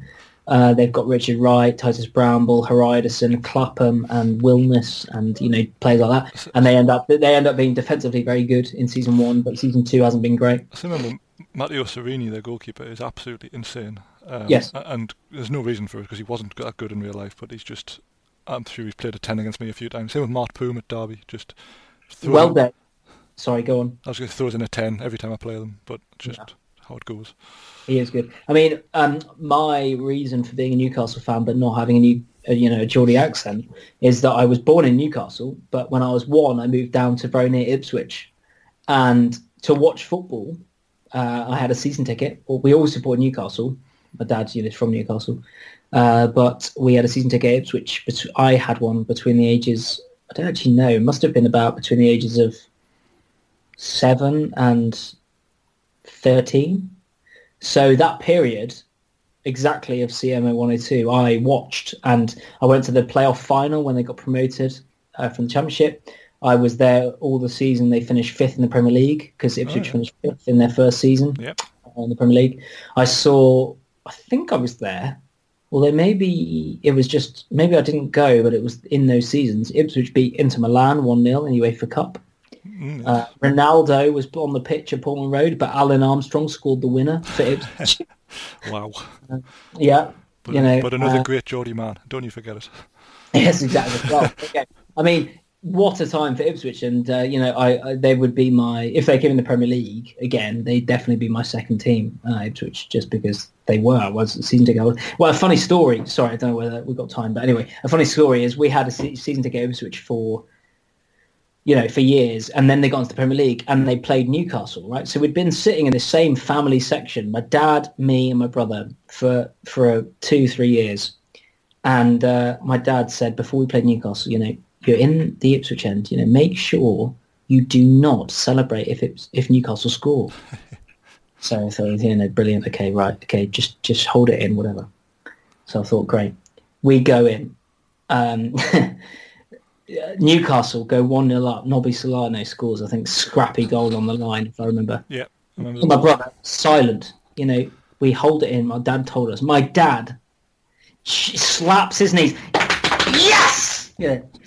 Now, at this point, families that have been sitting next to us for 3 years and talking to us about Ipswich Town are looking at us, scowling at us, thinking, what the heck has gone on? What on earth has happened? And I think we won it 1-0, and then we did get some scowls and some comments as we left the ground. Not because of me and my brother, because of my dad, who has been going to St James's Park since he was, very, very young. So he just can't hold it in. But me and my brother can. There you go. That's brilliant. I mean, that's the type of thing that happens in a sitcom, isn't it? If that had been Del Boy and Rodney, it would have been as appropriate, I think. Well, I luckily did not carry on that sort of tendency, because I went to, do you know well, of course you do, Newcastle beat Sunderland 4-1 at the Stadium of Light, Shearer's last game. Oh, yes, yeah. And I was there, but in the Sunderland end. Oh, God. Because I couldn't get a ticket in the Newcastle end, and Sunderland then wasn't full because they never fill out the stadium because they're not very good fans. And that's just to annoy any Sunderland fans listening. They are obviously good fans compared to some teams in the south. I won't specify. But anyway, I was in the Sunderland end and I got a ticket last minute. And they went 1-0 up. Obviously, Justin Hoyt scored, if you remember. Mm-hmm. And I thought, this is absolutely horrific, because Sunderland, I don't think, had won all at home all season at that point. And you thought, if they beat us, it's going to be horrific. And then obviously we won 4-1. But that was the moment I had to employ my don't celebrate tactics, because I would have actually probably wouldn't have made it to today and wouldn't be on this podcast because I'd be dead, I think. So there you go. Yeah, he probably wouldn't have made out alive. Although by the time Luque scored the fourth, there was hardly anyone left in the ground, if I remember rightly. Because I think, obviously, as you said, they had such a miserable season, and this was their last thing that was going to save them from a total write-off of a season. And it was just, it was going well for them, and it really wasn't, because Michael Chopra made them scared, and that was about it. So yeah, the only people Michael Chopra has ever made scared. Precious memories. Ed, it's been fantastic talking to you about all of this. Where can people find you on Twitter, the pod, and all that kind of jazz? So there's just two places. One, I've got if you're into sort of just listening to sort of modern day football chat from a sort of comedic standpoint, is kind of the idea. A bit fun, a bit of chat, a bit of comedy. That's at Throw In Pod, marvelous Throw In podcast that I do with my brother Tom Gray, who's a sort of zealous celebrity. So you can go check that out. And then if you're interested in, which is what this podcast is about, which is the Championship Manager Fantasy Podcast, which is at Twitter at Champman Fantasy. That's it. Champman Fantasy, and wherever you listen to your podcasts, both of those podcasts will be, so go and have a listen, and if you like it, subscribe, 5-star, all that sort of stuff. Brilliant. Good plug. Well, very professional. Ed, thanks ever so much, and we'll speak to you soon. Thank you, Dave. Thanks for having me.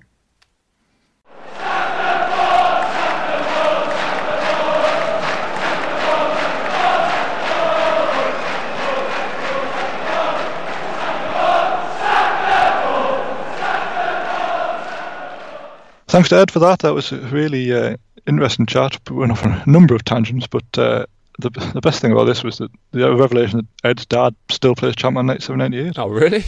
Yeah, Wow. I mean, he what a guy. Yeah.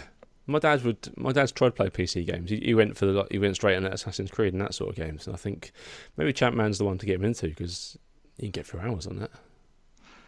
Yeah, well, it's you always find out stuff on this podcast.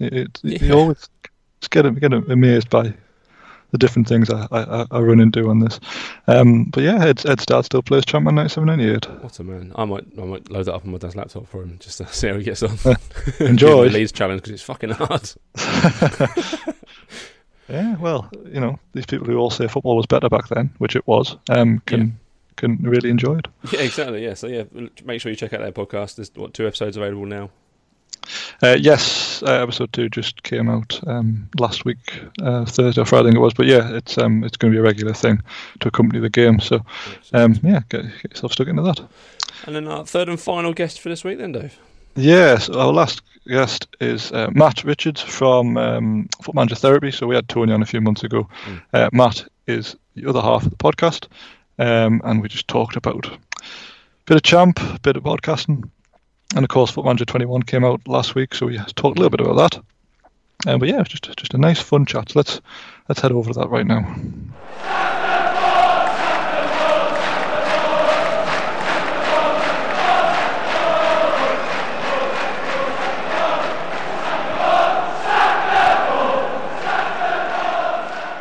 My next guest is a double act, or one half of a double act of a Football Manager podcast who you may have been listening to recently. And his name is Mr. Matthew Richards. How are you, sir? Hello, yes, I'm very well, very well. Thank you very much for having me on. No, our pleasure. Thanks for coming on. I realised I also full named you there, giving you the full Matthew. Do you prefer Matthew or Matt? What's better for you? It's funny because in school and for so long, when I was young, no one has ever called me Matthew until I started being self-employed, and sort of that's my declared name is Matthew. So it is kind of nice now to hear it after 20 odd years in the past of just Matty, Matt, whatever abbreviation. So yeah, no, Matthew's all good with me. All good with me. Oh, that's good. Don't get anyone upset in the first minutes of a record. The first thing we always ask any guest is what's your earliest memory of Championship Manager? How far back with the series do you go? So we were actually talking about this on our podcast not long ago because I was trying to rack my brains about the first edition I played. I think it was Champman 2, and I think it was after its release, quite a while after its release, because I remember getting it from WH Smith's in. Do you remember the little spinny racks of course, really cheap PC games? And it was just on that rack, and for some reason I was just like, I said to my dad, I'm going to get that, and he was like, yeah, sure, and that was it. And then we were off to the races. But it wasn't really until 01-02 that it became what it is now, or I have more memories, and I kind of memorize a lot about that game, and sort of even my mates getting into it, because it would have been when I was sort of in secondary school. I would have been about 13, 14, I think, and that was the first that 01-02 was the first game that you'd turn up in the playground and you'd be like, oh, have you heard of this lad from Brazil? He's called Julio Baptista, and then that was it then.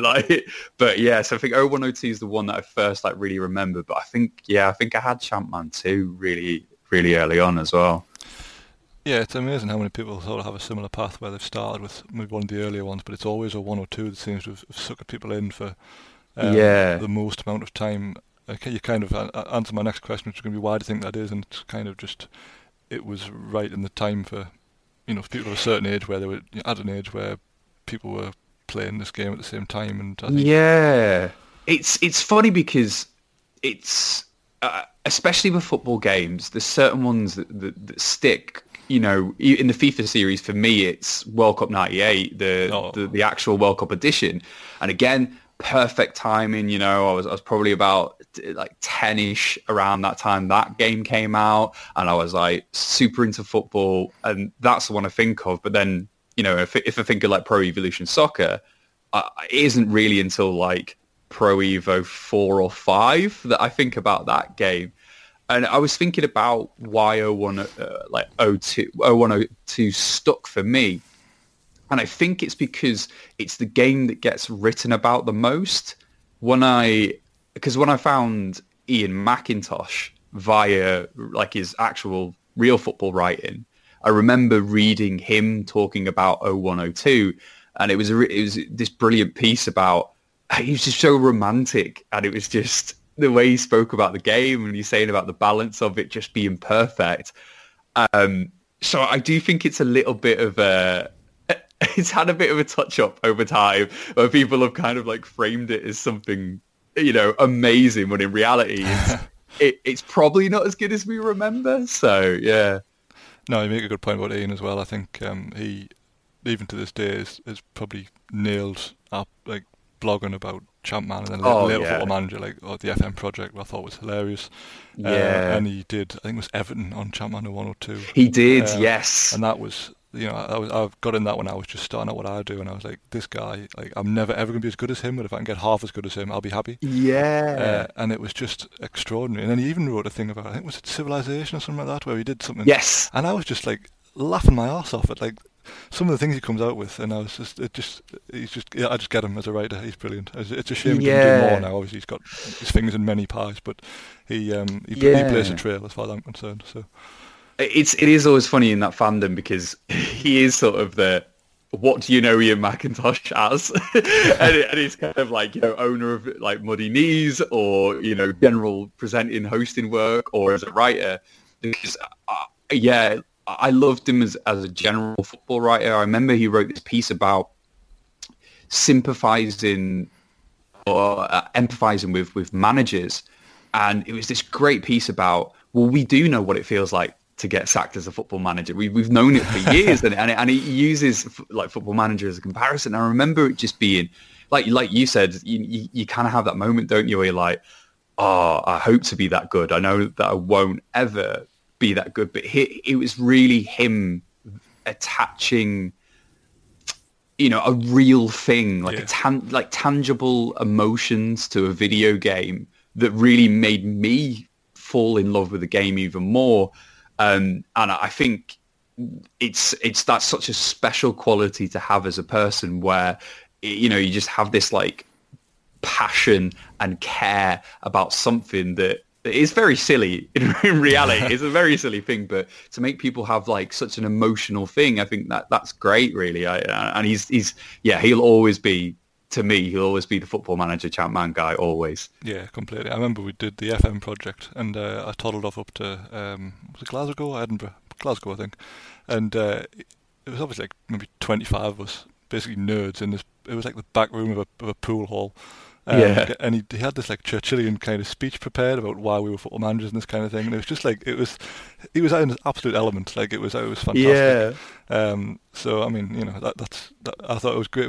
I wasn't let down meeting him in real life, put it that way. He was exactly as you wanted him to be, which is brilliant.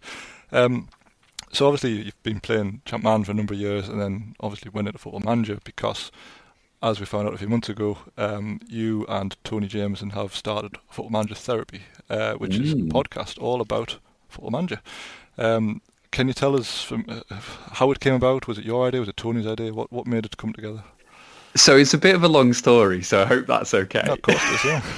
It's okay, good. It's because it's kind of like got a million tangents, and we kind of end up in the same place, which is quite nice. But Football Manager Therapy, the name is my idea, and it actually was an idea I had a few years ago, and it's going to be a lovely little tie-in with Ian McIntosh, because it's something that Ian McIntosh inspired through the book, which I can never remember the title of. Is it Football Manager Ruined My Life? I think it's Stole.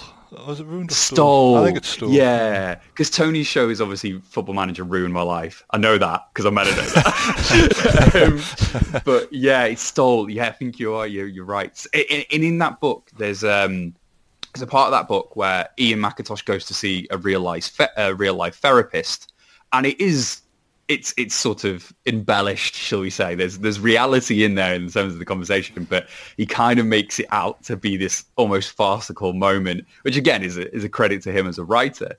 And there's a bit in that part of the book where the therapist says, it isn't a problem until it's a problem.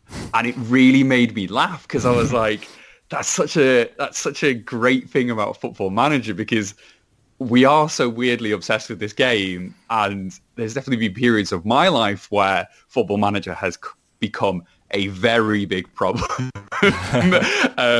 where it's taken a little bit too much over my life. And then there's other times where I've sort of found balance with it. So the original concept of Football Manager therapy was that I was actually going to do a YouTube series where I was a therapist, and it begins with people coming in and saying, you know, I'm Joe Bloggs, I'm 27 and I'm a Football Manager addict. And I was going to psychoanalyze people about their Football Manager addiction. And it was this idea that I had, and me and another friend, I think we did it was a really stale and bad video. And it failed, like it lost all the shape and the concept. I think because I let him host, which sounds horrible, but it's not his job. And and again, I don't know why I just let the therapist angle go. And then I kind of just put it to bed. It just went into the back of my head for ages. And then during that time, not long after, me and that friend ended up meeting Tony after him doing his live show of How Football Manager Ruined My Life at the Lowry in Manchester. Mutual friend who's a stand-up comic introduced us after the show, and it's funny now because when we got together to do this show, I was like, yeah, it was quite funny when I first met you, because I was a little bit like, oh my god, it's Tony Jameson, like it's the guy from Blaze Spartans, and I was a bit of a nerd about it, and yeah, so we kind of met through there, and then he just started turning up in my life a lot at really random places. And I don't want to say it was begrudging, because that makes it sound like we never liked each other, but we had no intention of ever being friends. And then we kind of just ended up constantly going, oh, you know this person? I'm like, yeah, or like vice versa. And then we were like, oh, we should probably be friends then. So then me and Tony started speaking more, and then over the course of this year, we ended up reconnecting a little bit, as this kind of, I guess, has been the case with the pandemic. I guess it's driven people away and brought other people closer. But we just started like texting a little bit more, and then we just got to a point where I think we were both prevented from doing, you know, like I'm a live events host mainly. That's the majority of my job. And obviously, like Tony was still doing a bit of stand-up on the weekend, so we were kind of prevented from doing the things that we enjoyed. And he started doing the YouTube stuff, and he actually, I think it came about because he was asking me about YouTube and Twitch and stuff like that. And then I kind of was like, I've been thinking about doing a new podcast, because I've always liked podcasting, and I like audio as a form of you know, media. And I was just kind of like, we should do a Football Manager podcast. And he was like, yeah.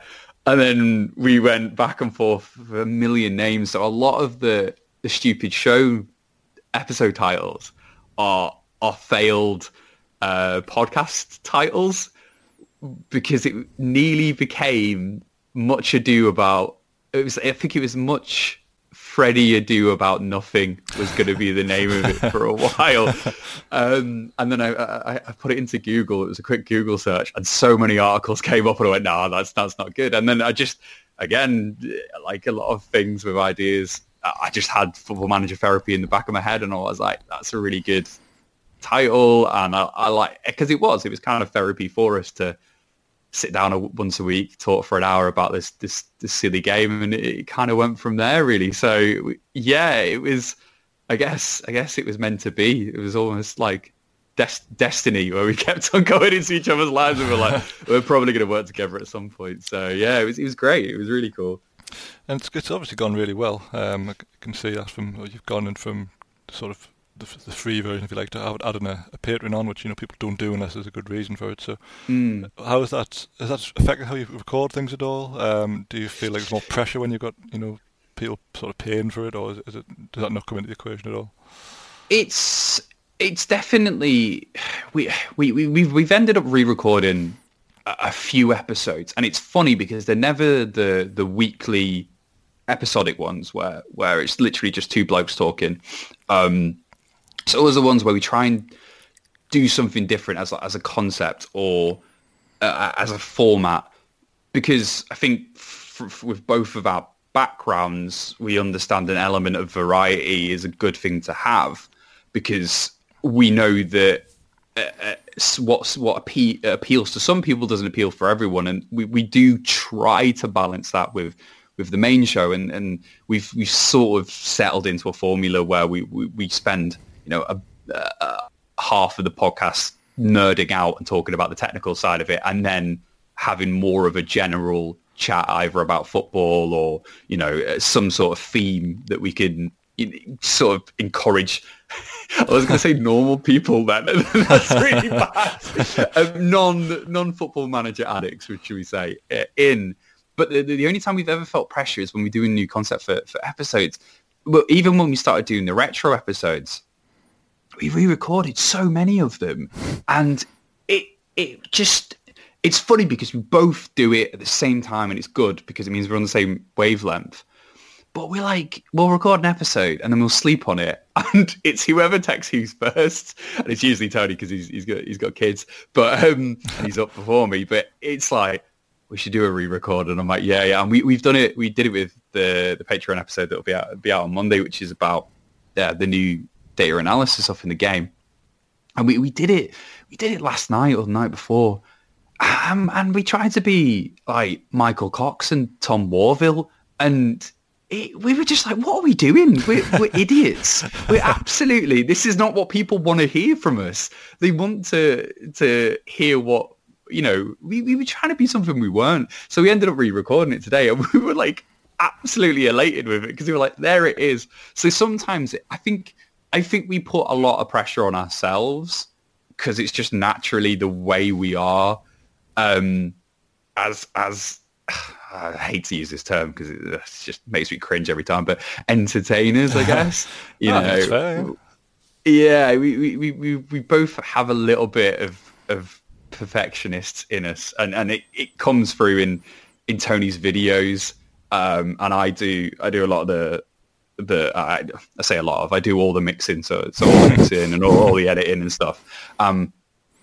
I've basically had over the two lockdowns, I've had a crash course in audio mixing because I'm like, I have to get it right. And a friend of mine, again, he does a load of things now, but a guy called Scroobius Pip, I used to be on his podcast network. Oh yeah. And obviously he's a musician, and he knows a lot of people in audio tech and stuff.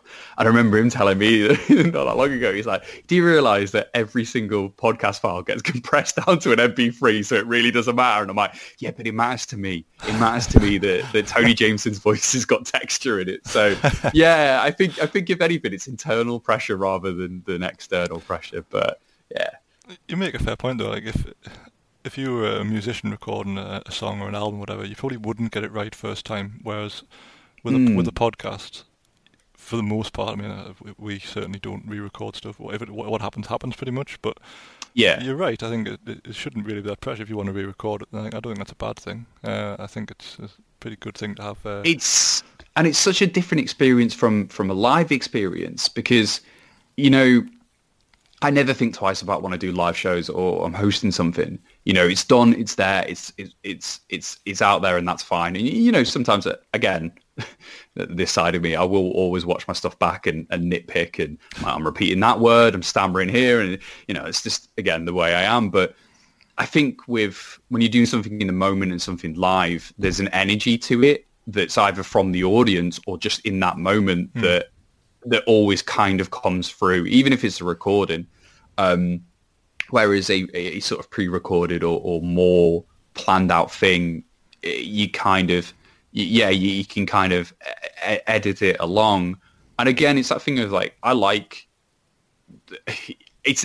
matter whatever happens, we're always going to be in control of our own content, because I know what works for Tony, and Tony knows what works for me. So yeah, we did put a lot of thought into it. And again, it's not like, I mean, apart from Tony accusing an Italian football player of being a member of the mafia on one of the Italian episodes, me having to explain to Tony that is a liable comment that we can't have on Apple and Google.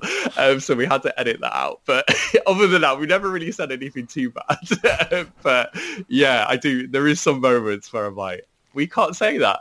So let's take that out. I don't want to get sued by anyone.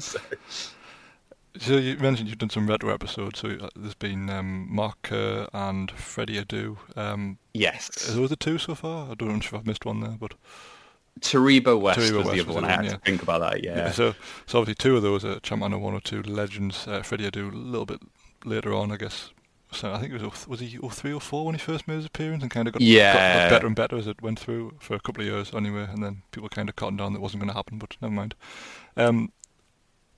Are those first two, Taribo West and Mark Kerr, would you say they're your two standout Champman 102 players, or are they just kind of the most popular ones and you've got your own little shortlist really? It's, Taribo West is definitely we kind of mentioned it on that episode, was definitely the one that we always signed. Like, I remember always loading that game up, always signing Taribo West, no matter what team, where I was in the world, I was just like Taribo West. And admittedly at the time I wasn't really, delving into far away leagues or, going lower leagues. So he was always kind of available. I remember Mark Kerr was my dad's player, which is a very, I think it's a very apt description of Mark Kerr. He is a very dad's favourite player because he works hard, there's this sweat on the shirt and his socks are rolled around his ankles. So I think for us, I mean, Mark Kerr was the first episode that we did in that series, and I will be honest and say that it was a very calculated decision in the sense that we were like, yeah, we kind of need the guy that an older audience talk about. And that's kind of what the retro episodes were and probably will continue to be. That's our little love letter to the OGs, and it's always interesting sometimes because I think we've got a list at the minute. The next person we're doing is Martin Palermo, which again is a sort of an 0102. He did pop up in a few others, but I remember him being, because he was a little bit older in 0102. He was just unplayable for about 3 years in that game. From anything in the same 3-ish series, like all the way through to probably a 102. That was like his peak. Certainly in the game. Christ knows it wasn't real life. Yeah. And so like it's become this thing where it kind of morphed into something else. Again, it's the whole podcast is kind of continues to go on, but now we did the Mark Kerr episode. We loved it. We were happy with it. But it was the Taribo West one when we were doing research for it, where we're like, this guy's a maverick, and we were laughing our heads off about the stories. The line that Tony said on the podcast, which genuinely still kills me, is his Yugoslavian lover turning into a snake. Like, we were crying and we were like, this is amazing. And so now we're kind of, Freddie Adu, that episode brought something else out, which was we started to talk about the development and the improvements of the academy system in American football and with the MLS. And we sort of spoke more about the person Freddie Adu and the player Freddie Adu and what went wrong, why did it go wrong, what can we learn from this experience, who are the, I think I said in that episode, Freddie Adu walked so Christian Pulisic could run, and now look at Giovanni Reina and stuff, and it's kind of taken on it took a narrative onto itself. So now we're kind of trying to pick players that are known on the game, but they've got so much more to them. And Martin Palermo is the perfect example of that, where if you just know him on the game and you just remember those moments, it's still great. It's still spectacular. And, he's still going to have them stories. But then when you find out about him as a player and as a person, you can't believe the stories. It's great. And it's such a good excuse for me and Tony to sit down and watch just far too much YouTube videos with South American football. It's taken on a life of itself. But we did joke that we are going to reach a point with a retro episode where we might have to refer back to the book and who's on the list on the book and be like, oh yeah, they were something. So I think the golden episode for us, though, I think like the one when we set the podcast up, we were like, yeah, we need to save that episode, and it needs to be the right moment at the right time, and everything is Cherno Samba. Oh yeah. Again, the way I think about it is I would love to do a live show with Cherno Samba. Like that's my dream because, and again, I know Macintosh did quite a few bits and pieces in the media with him and he's got a book out, but he was just the guy for us that we were he just became so mystical and like larger than life, despite, arguably, again, with Freddie Adu, you could argue he's like, well, at least he played for Benfica and, was sort of touted by Man United and stuff. But Cherno Samba's story is no more detailed or in depth than the kid you went to school with who had trials for Everton or Liverpool. Like, that's essentially who he is. He's this moment in time that if you weren't in that moment, you just won't get it. So I just think he's the ultimate one. He's just fascinating. He is fascinating. I spoke to him when his book came out, and it was around the time that Freddie Adu had done an interview saying that he kind of blamed Football Manager for not getting anywhere, which was ideal for me talking to Cherno Samba. Because like, well, what's your take on it? And he couldn't have been any more opposite to Freddie Adu's outlook. Yeah. And he was just like, I love that it happened, because if it didn't happen, I probably wouldn't be sitting talking to you now about a book like that. It was kind of like, I think he accepts that it made him more famous than he would have been otherwise. He didn't blame the game for not making the grade, he blamed himself. And I think it's probably a good way to look at it in terms of, Yeah, and what we with Freddie, when we first started looking into Freddie, we were kind of a little bit harsh on him and judgmental, and we were kind of, everything we were reading or watching, we were kind of like, oh, he's coming across as a bit of a, sour grapes. But it was, the more and more we did that, was the more and more realization of just how much of a phenom he was. Like, it was a phenomena. Like, this guy was hanging out with Pele. Jay-Z has a lyric in a rap about him on the American Gangster soundtrack. It's not just a Jay-Z album. It's like a Denzel Washington film attached album. And like, we just couldn't believe it. And the story about the ridiculous Nike deal he got when he was like 14 and 15, and there was that other side to Freddie that, of Freddie's story, where he did for us become more of a sympathetic character. And the one interview we found, I think it was with ESPN, was when it was a couple of years ago, and they interviewed him when he was training young kids to play football. And it was so good to hear him talk about it. It almost felt that he had his next step. Yeah. And you could see his next step, and he wanted to give back. And it felt a bit like a redemption arc with that. So we became very fond of Freddie about that.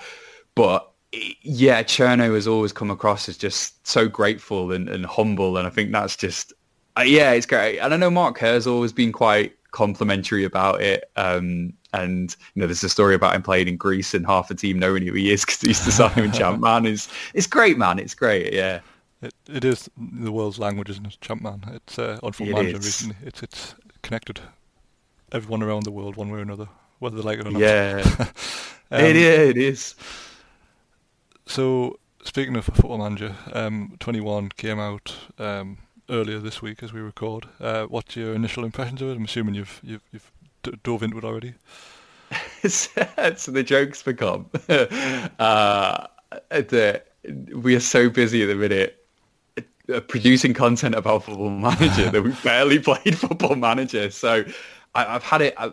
This week has been a bit crazy, but the last couple of days have been pretty good. So I have started to get stuck into it. I played the beta quite a bit. I love it, you know, and I do worry sometimes that people think like I'm paid to say that or obligated to say that, and it's like it's not the case. But you know, I went away from the game for a while, and FM10 became my Football Manager, and I played it for like I think it was about 7 years, I think 8 years that game, which always makes me laugh because obviously Tony's 50-year save with Blythe Spartans was on FM10 as well, and I think that's other than 0102, that's kind of our game. So I only came back in probably around 17 in terms of like the new editions, and 17 didn't land for me, and I think it was that awkward transition of coming from, you know, FM10 to 17 was a big jump in processing the new stuff. And then it was kind of around 19 where I was like, okay, it's getting better. And it's funny how much I loved FM20, and I really loved FM20. Much like FM10, I loved all its wrong parts and all the stuff wrong with it, and I liked that. But I think this year the match engine is just a dream. Like I think it's one of the biggest leaps and steps they've taken in recent years that's made the game feel like real football again. Like the way stuff works, it works like modern football. And I think that's maybe now the criticism of 19 and 20. They didn't really revamp it for a while. But I think what I'm really enjoying about the new game is that I can apply real life football logic to it, and it kind of works for the most part. Obviously, you know, it's still FM, and you're gonna have trip ups. But I'm very much a match engine and data guy.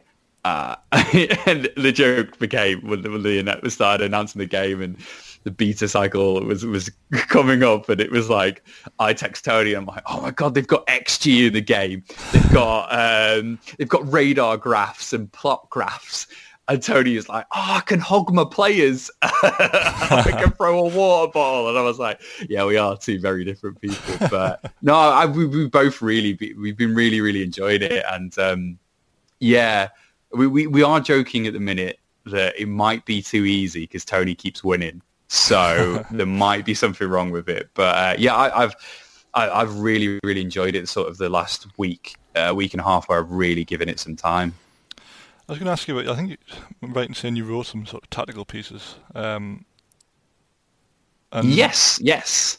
And I was going to ask you how that sort of the comparison between the match engine and how those tactics would work in real life. I mean, do you see it as almost like a like for like? I know you say the match engines come on quite a way. So I mean, if I don't know, let's say hypothetically, if Jurgen Klopp sat down to play the game, would he be able to set up his Liverpool team the way he does in real life, fairly realistically, or do you think it's still a little bit away from that? There's always still going to be limitations, and it's very difficult to. I still think replication is the hardest thing to do in the game, and a perfect replication. But for me, it's about embracing philosophies, which I hate. I hate it as a word, and I hate that I always use it. But it's the one word that we all understand now, isn't it? We talk about this stuff, or you know, ideas or approaches. And then the example that I tend to use is the Ralph Rangnick, Jesse Marsch approach with the Red Bull model.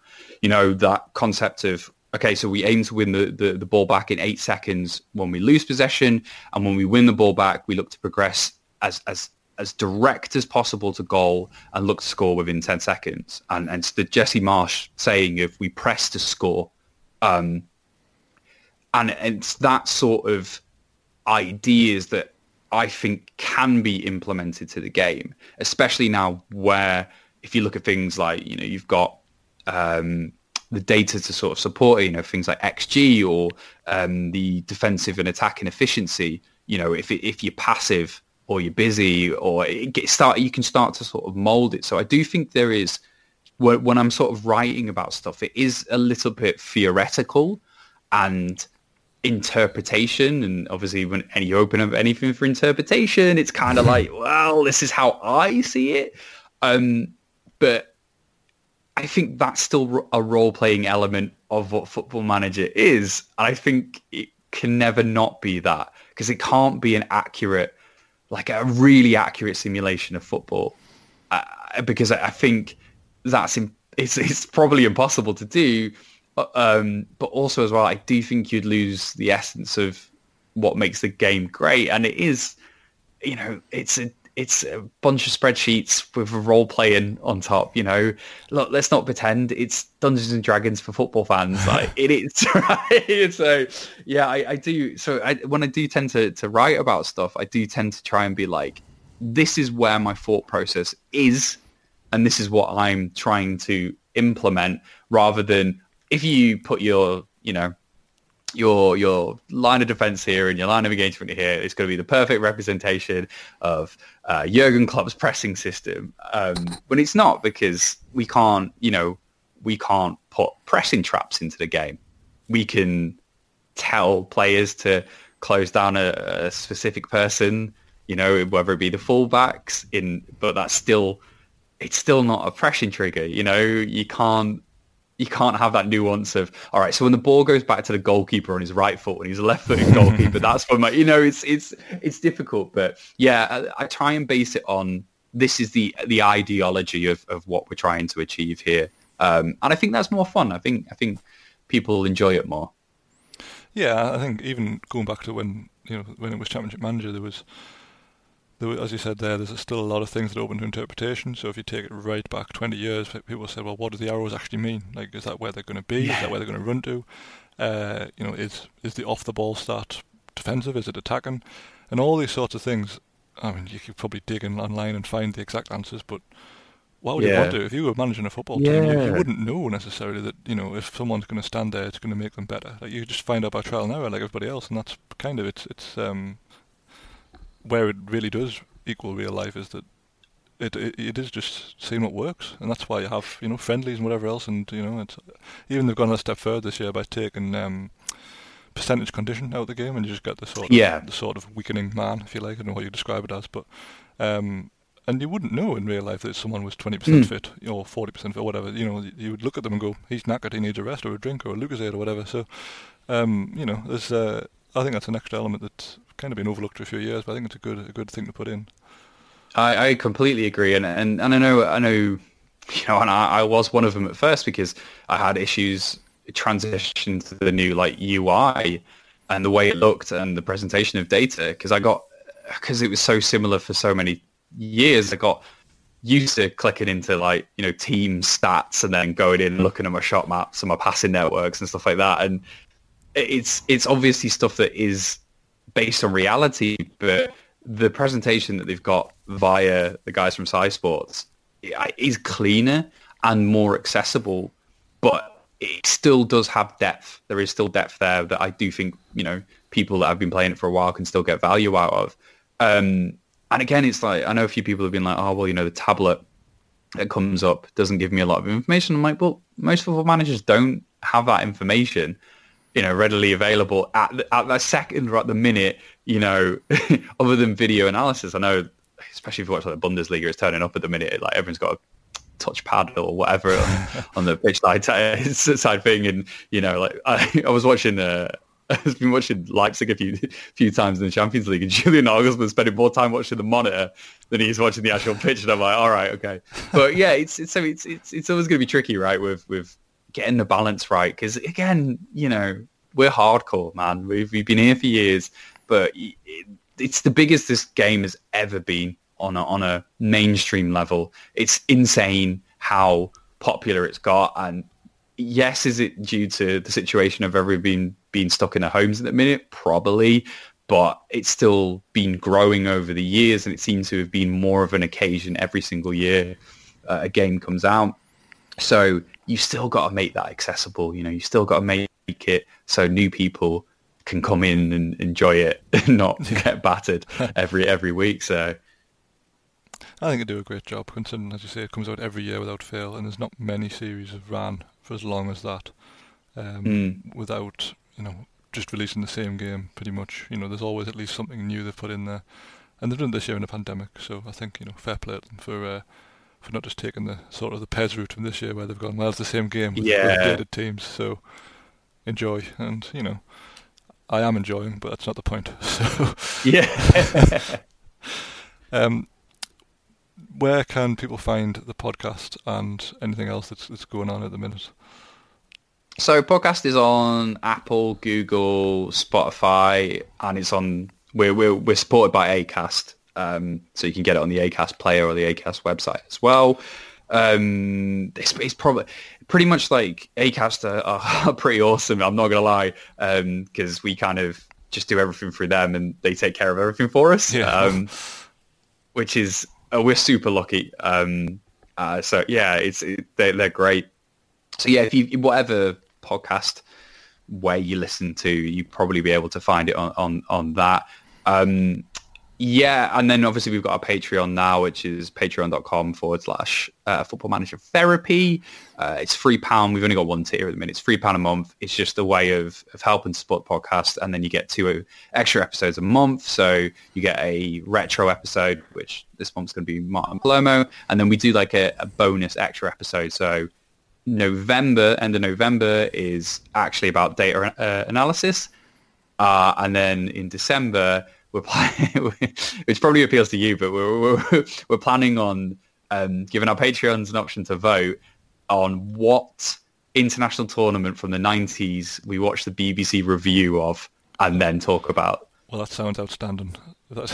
Yeah, because we keep joking, we're like, do we even bother putting Euro 92 in? Because unless you're Danish, that is no one's favourite tournament. So, no, that won't win.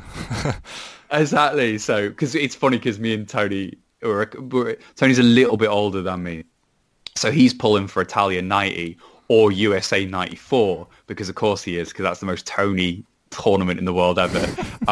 Whereas I'm pulling for Euro 96, even though I am a Welshman despite my accent. So it's not exactly a tournament where you'd think I'd prefer. But I'd settle for you. World Cup 98 as well, but yeah, we are intrigued to see what gets the vote. Yeah, there was a lot of good tournaments there. As you say, I think anything other than Euro 92 is a winner. There weren't any bad tournaments really in the 90s. It was just a better era, let's be honest. But do you know what? It is, and I don't know what it is. I don't know if it's innocence. I don't know if it's nostalgia. I don't know what it is, but it's something. I mean, again, we've done it with the retro episodes. So every time we talk about something, every time we talk about Italy, basically, it's like we're like football, Football Italia, Gazzetta Italia, James Richardson, the 90s, George Ware, Zola, Palmer, and like it's always that 90s memory that we have of that league and that style of football. But again, I think for me as well, it's the influence of the books I read and the football literature I read, that I kind of hold a little bit of nostalgia for, like late 80s, 90s football. So yeah. At least we're in agreement on that. It's yeah. We all love the 90s. Last thing I'm going to ask you about before I let you go, you've started doing what I'm going to call a rap at the beginning of some of these episodes. How did this happen? Like, what happened? So, oh man, it's become its own thing, and I love it and I hate it, as you can imagine. So it started because when we were doing, it would have been around about episode 3 or 4. It started when we were kind of like talking about like the Europa League and the Champions League at that time. And I was watching the BT Sport presentation. Of course, they always wheel out James Richardson, who is literally my idol. Like there is everything I do as a presenter, as a human being, everything, I idolize that man. And it's quite embarrassing because I worry that one day I'm going to meet him and he's going to be like, oh, you're that guy that's weirdly obsessed with me. And I'm like, yeah, I am, because you're the best at what you do. And the thing that I always loved about Richardson was that he'd always have this sleight of tongue or expression, and it was always so good. And it was even better when he used to do World's Strongest Man. I don't know if he still does it. I used to love that. But it's what a dream team of James Richardson as presenter and Danny Wallace as commentator. It's just like tick all the boxes. I'm sold. So I started doing it as a tribute to James Richardson, and I think the first one was, I did one that was just a slightly slicker opening, and then I remember the one, it was definitely the moment it clicked. I was talking about Bayern Munich, and it was Hansi D straight stunting, and then it was a Cardi B line from Finesse with Bruno Mars, and it just made Tony laugh because I never tell him what I'm going to do. So he goes in blind. And if anything, I actually have to cut out his audio track when I edit it because he's usually pissing himself laughing before I finish it. So I have to cut him out a little bit. So it just became a game of, all right, how do I make Tony laugh? And again, everyone probably thinks it's show business, but he has no idea what I am going to say. And there was one week where I just changed to start doing it. But there was one week where I did Poison by Belle Biv DeVoe, which is, for me, I always remember that song because it was on San Andreas. Oh, yeah. And I loved it, whatever radio station it was on. And like I proper went in on it, and it was I was really proud of it. And Tony was just like, I don't know that song. And I was like, how do you not know that song? So that was when we literally spent a minute and a half, and I basically I did 21 Seconds by So Solid Crew, and I do it all in one take, and Tony lost his mind, like, and it's just continued to evolve from there, and it's just ridiculous now. It's absolutely ridiculous, and every bloody week I have to sit there and go, right, what does Tony know as a song? And then try and rewrite a rhyme. And I was telling him, I was like, I'm going mad, and it's probably lockdown, but I woke up in the middle of the night a month or so ago, and I woke up and I was like, I'm going to use I'm Real by Ja Rule, but talk about Real Madrid. And I was like, it's gone too far. It's gone too far. So yeah, I know what this week's is, because again, it's kind of come from something else, but I genuinely, it's usually the day of or the day before where I make the final decision, and then I'm just like, all right. But it is just to make Tony laugh, and it's so silly. It's so silly. But, it's work, so well, exactly. It's fine. There you go. So everyone needs to tune in, if nothing else, to hear the rap. But I assure you the rest of the show is as good as the rap, so... Yeah, we'll probably do a compilation for our Patreon at one point of all the intros.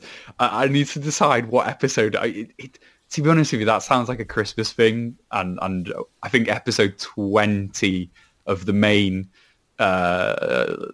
episodes is around about Christmas time. So maybe I'll make the compilation there, but I'm gonna have to retire it at some point because it's that, or take Dizzy Rascal's rap from the remade Do They Know It's Christmas?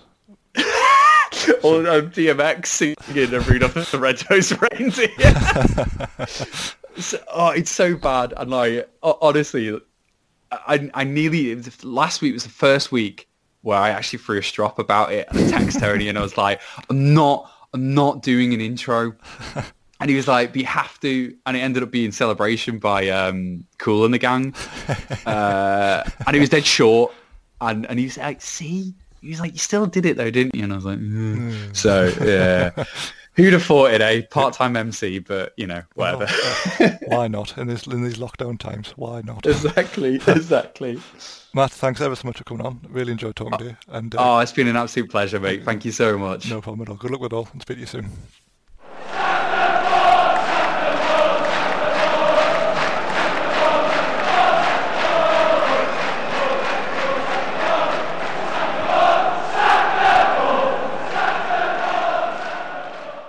Thanks to Matt for taking time to chat to me there about everything really. We had a nice good chinwag, and again thanks to Andrew and Ed for all the podcast interviews this week. Ross, you had a good time? Yeah, I love listening to these. I don't get to take part in interviews because I don't know, I'm lazy, I suppose.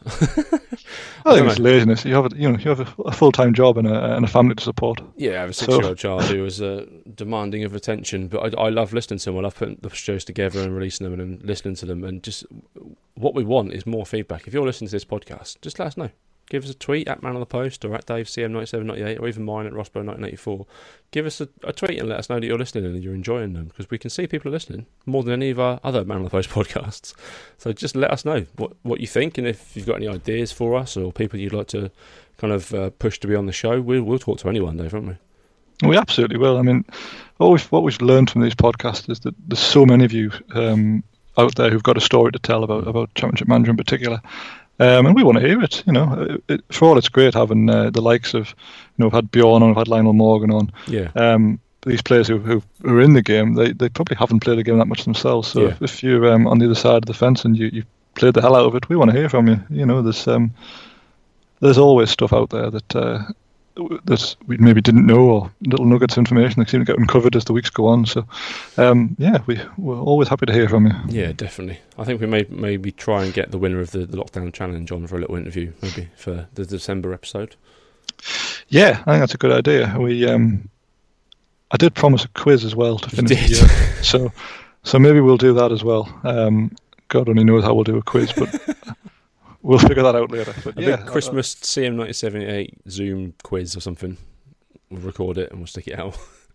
Yes. Maybe we'll live stream it. Maybe we'll do that. Oh, God. The pressure. Let's put more pressure on ourselves. But yes, if you've listened to any of the podcasts throughout this year, thank you very much. We hope it's helped you get through at least 2 hours of a day when you've been at home, if you've been just staring at the same four walls, or if you've been out walking dogs or spending time with your family, anything like that. It's just let us know if you listened to it and if you're enjoying it. We really want to hear from you. So yeah, we will be back next month with a quiz. Maybe it'll be on live stream, maybe not. What's happening on the blog, Dave? Loads of stuff, as ever. Yeah, lots going on. So what have we got? So next Sunday is the last episode of The Retirement Home. No. I know. So tune in for that. That's Sunday. Monday, we've still got Matt and the old Welsh lads trying to make their way in life. That's great. We actually have a vacancy on Tuesday at the minute. Liam's taking a bit of a break from the A to Z game, so I've been filling it with bits and pieces that I've sort of had on the back burner waiting for a gap. But if you do want to send us your blog, by all means, now is a good time as any. Get in with a better idea than me just having another go at Leeds. I'll just send Dave another challenge. That's the one. Wednesday was the Wonder Kids again. That came to an end last week. Incidentally, we have a Wonder Kids shirt to give away. It's amazing.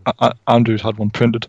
It is absolutely outstanding, and we're going to give it away as a prize at some point. So keep your eyes and ears peeled for that. So he's taking the Wonder Kids International the next few weeks with some most international Wonder Kids. So give that a peek. Thursday is still Peter Jones in Alloa. He's still on the hunt for that SPL title. He's managed to win Year 2004 with Scotland, but hasn't managed to uproot Rangers or Celtic and win the SPL yet. So ridiculous. More fun and games for Peter on Thursday. Friday is Nick from Same Classic Squads. He is currently in Spain with Bilbao, with the Basque boys. That's still going well. He's sort of flicking between that and the 0102 Aces. So he does a season of each and flicks back. So I think the 0102 Aces are back in January. So stick with the Basque boys for the time being. And then Saturday is Philip Verbist with the Belgian Odyssey, I guess you'd call it. He's building up towards taking Belgium to a World Cup when the job becomes available. They're a fun team to manage, as I found out in the last CM Cup. Yes, no defenders, all out attack. Exactly. What's the worst that can happen? And the answer is you play Italy in round 2. But yeah, and it doesn't go well, but it's fun nonetheless.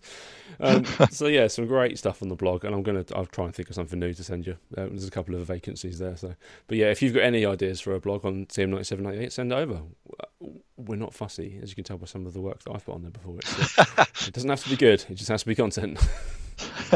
Well, it's not the motto above the door, but but it could be. So if you want to follow Dave on Twitter, it's at CM9798. We are at Man on the Post, and I'm at Rossbell1984.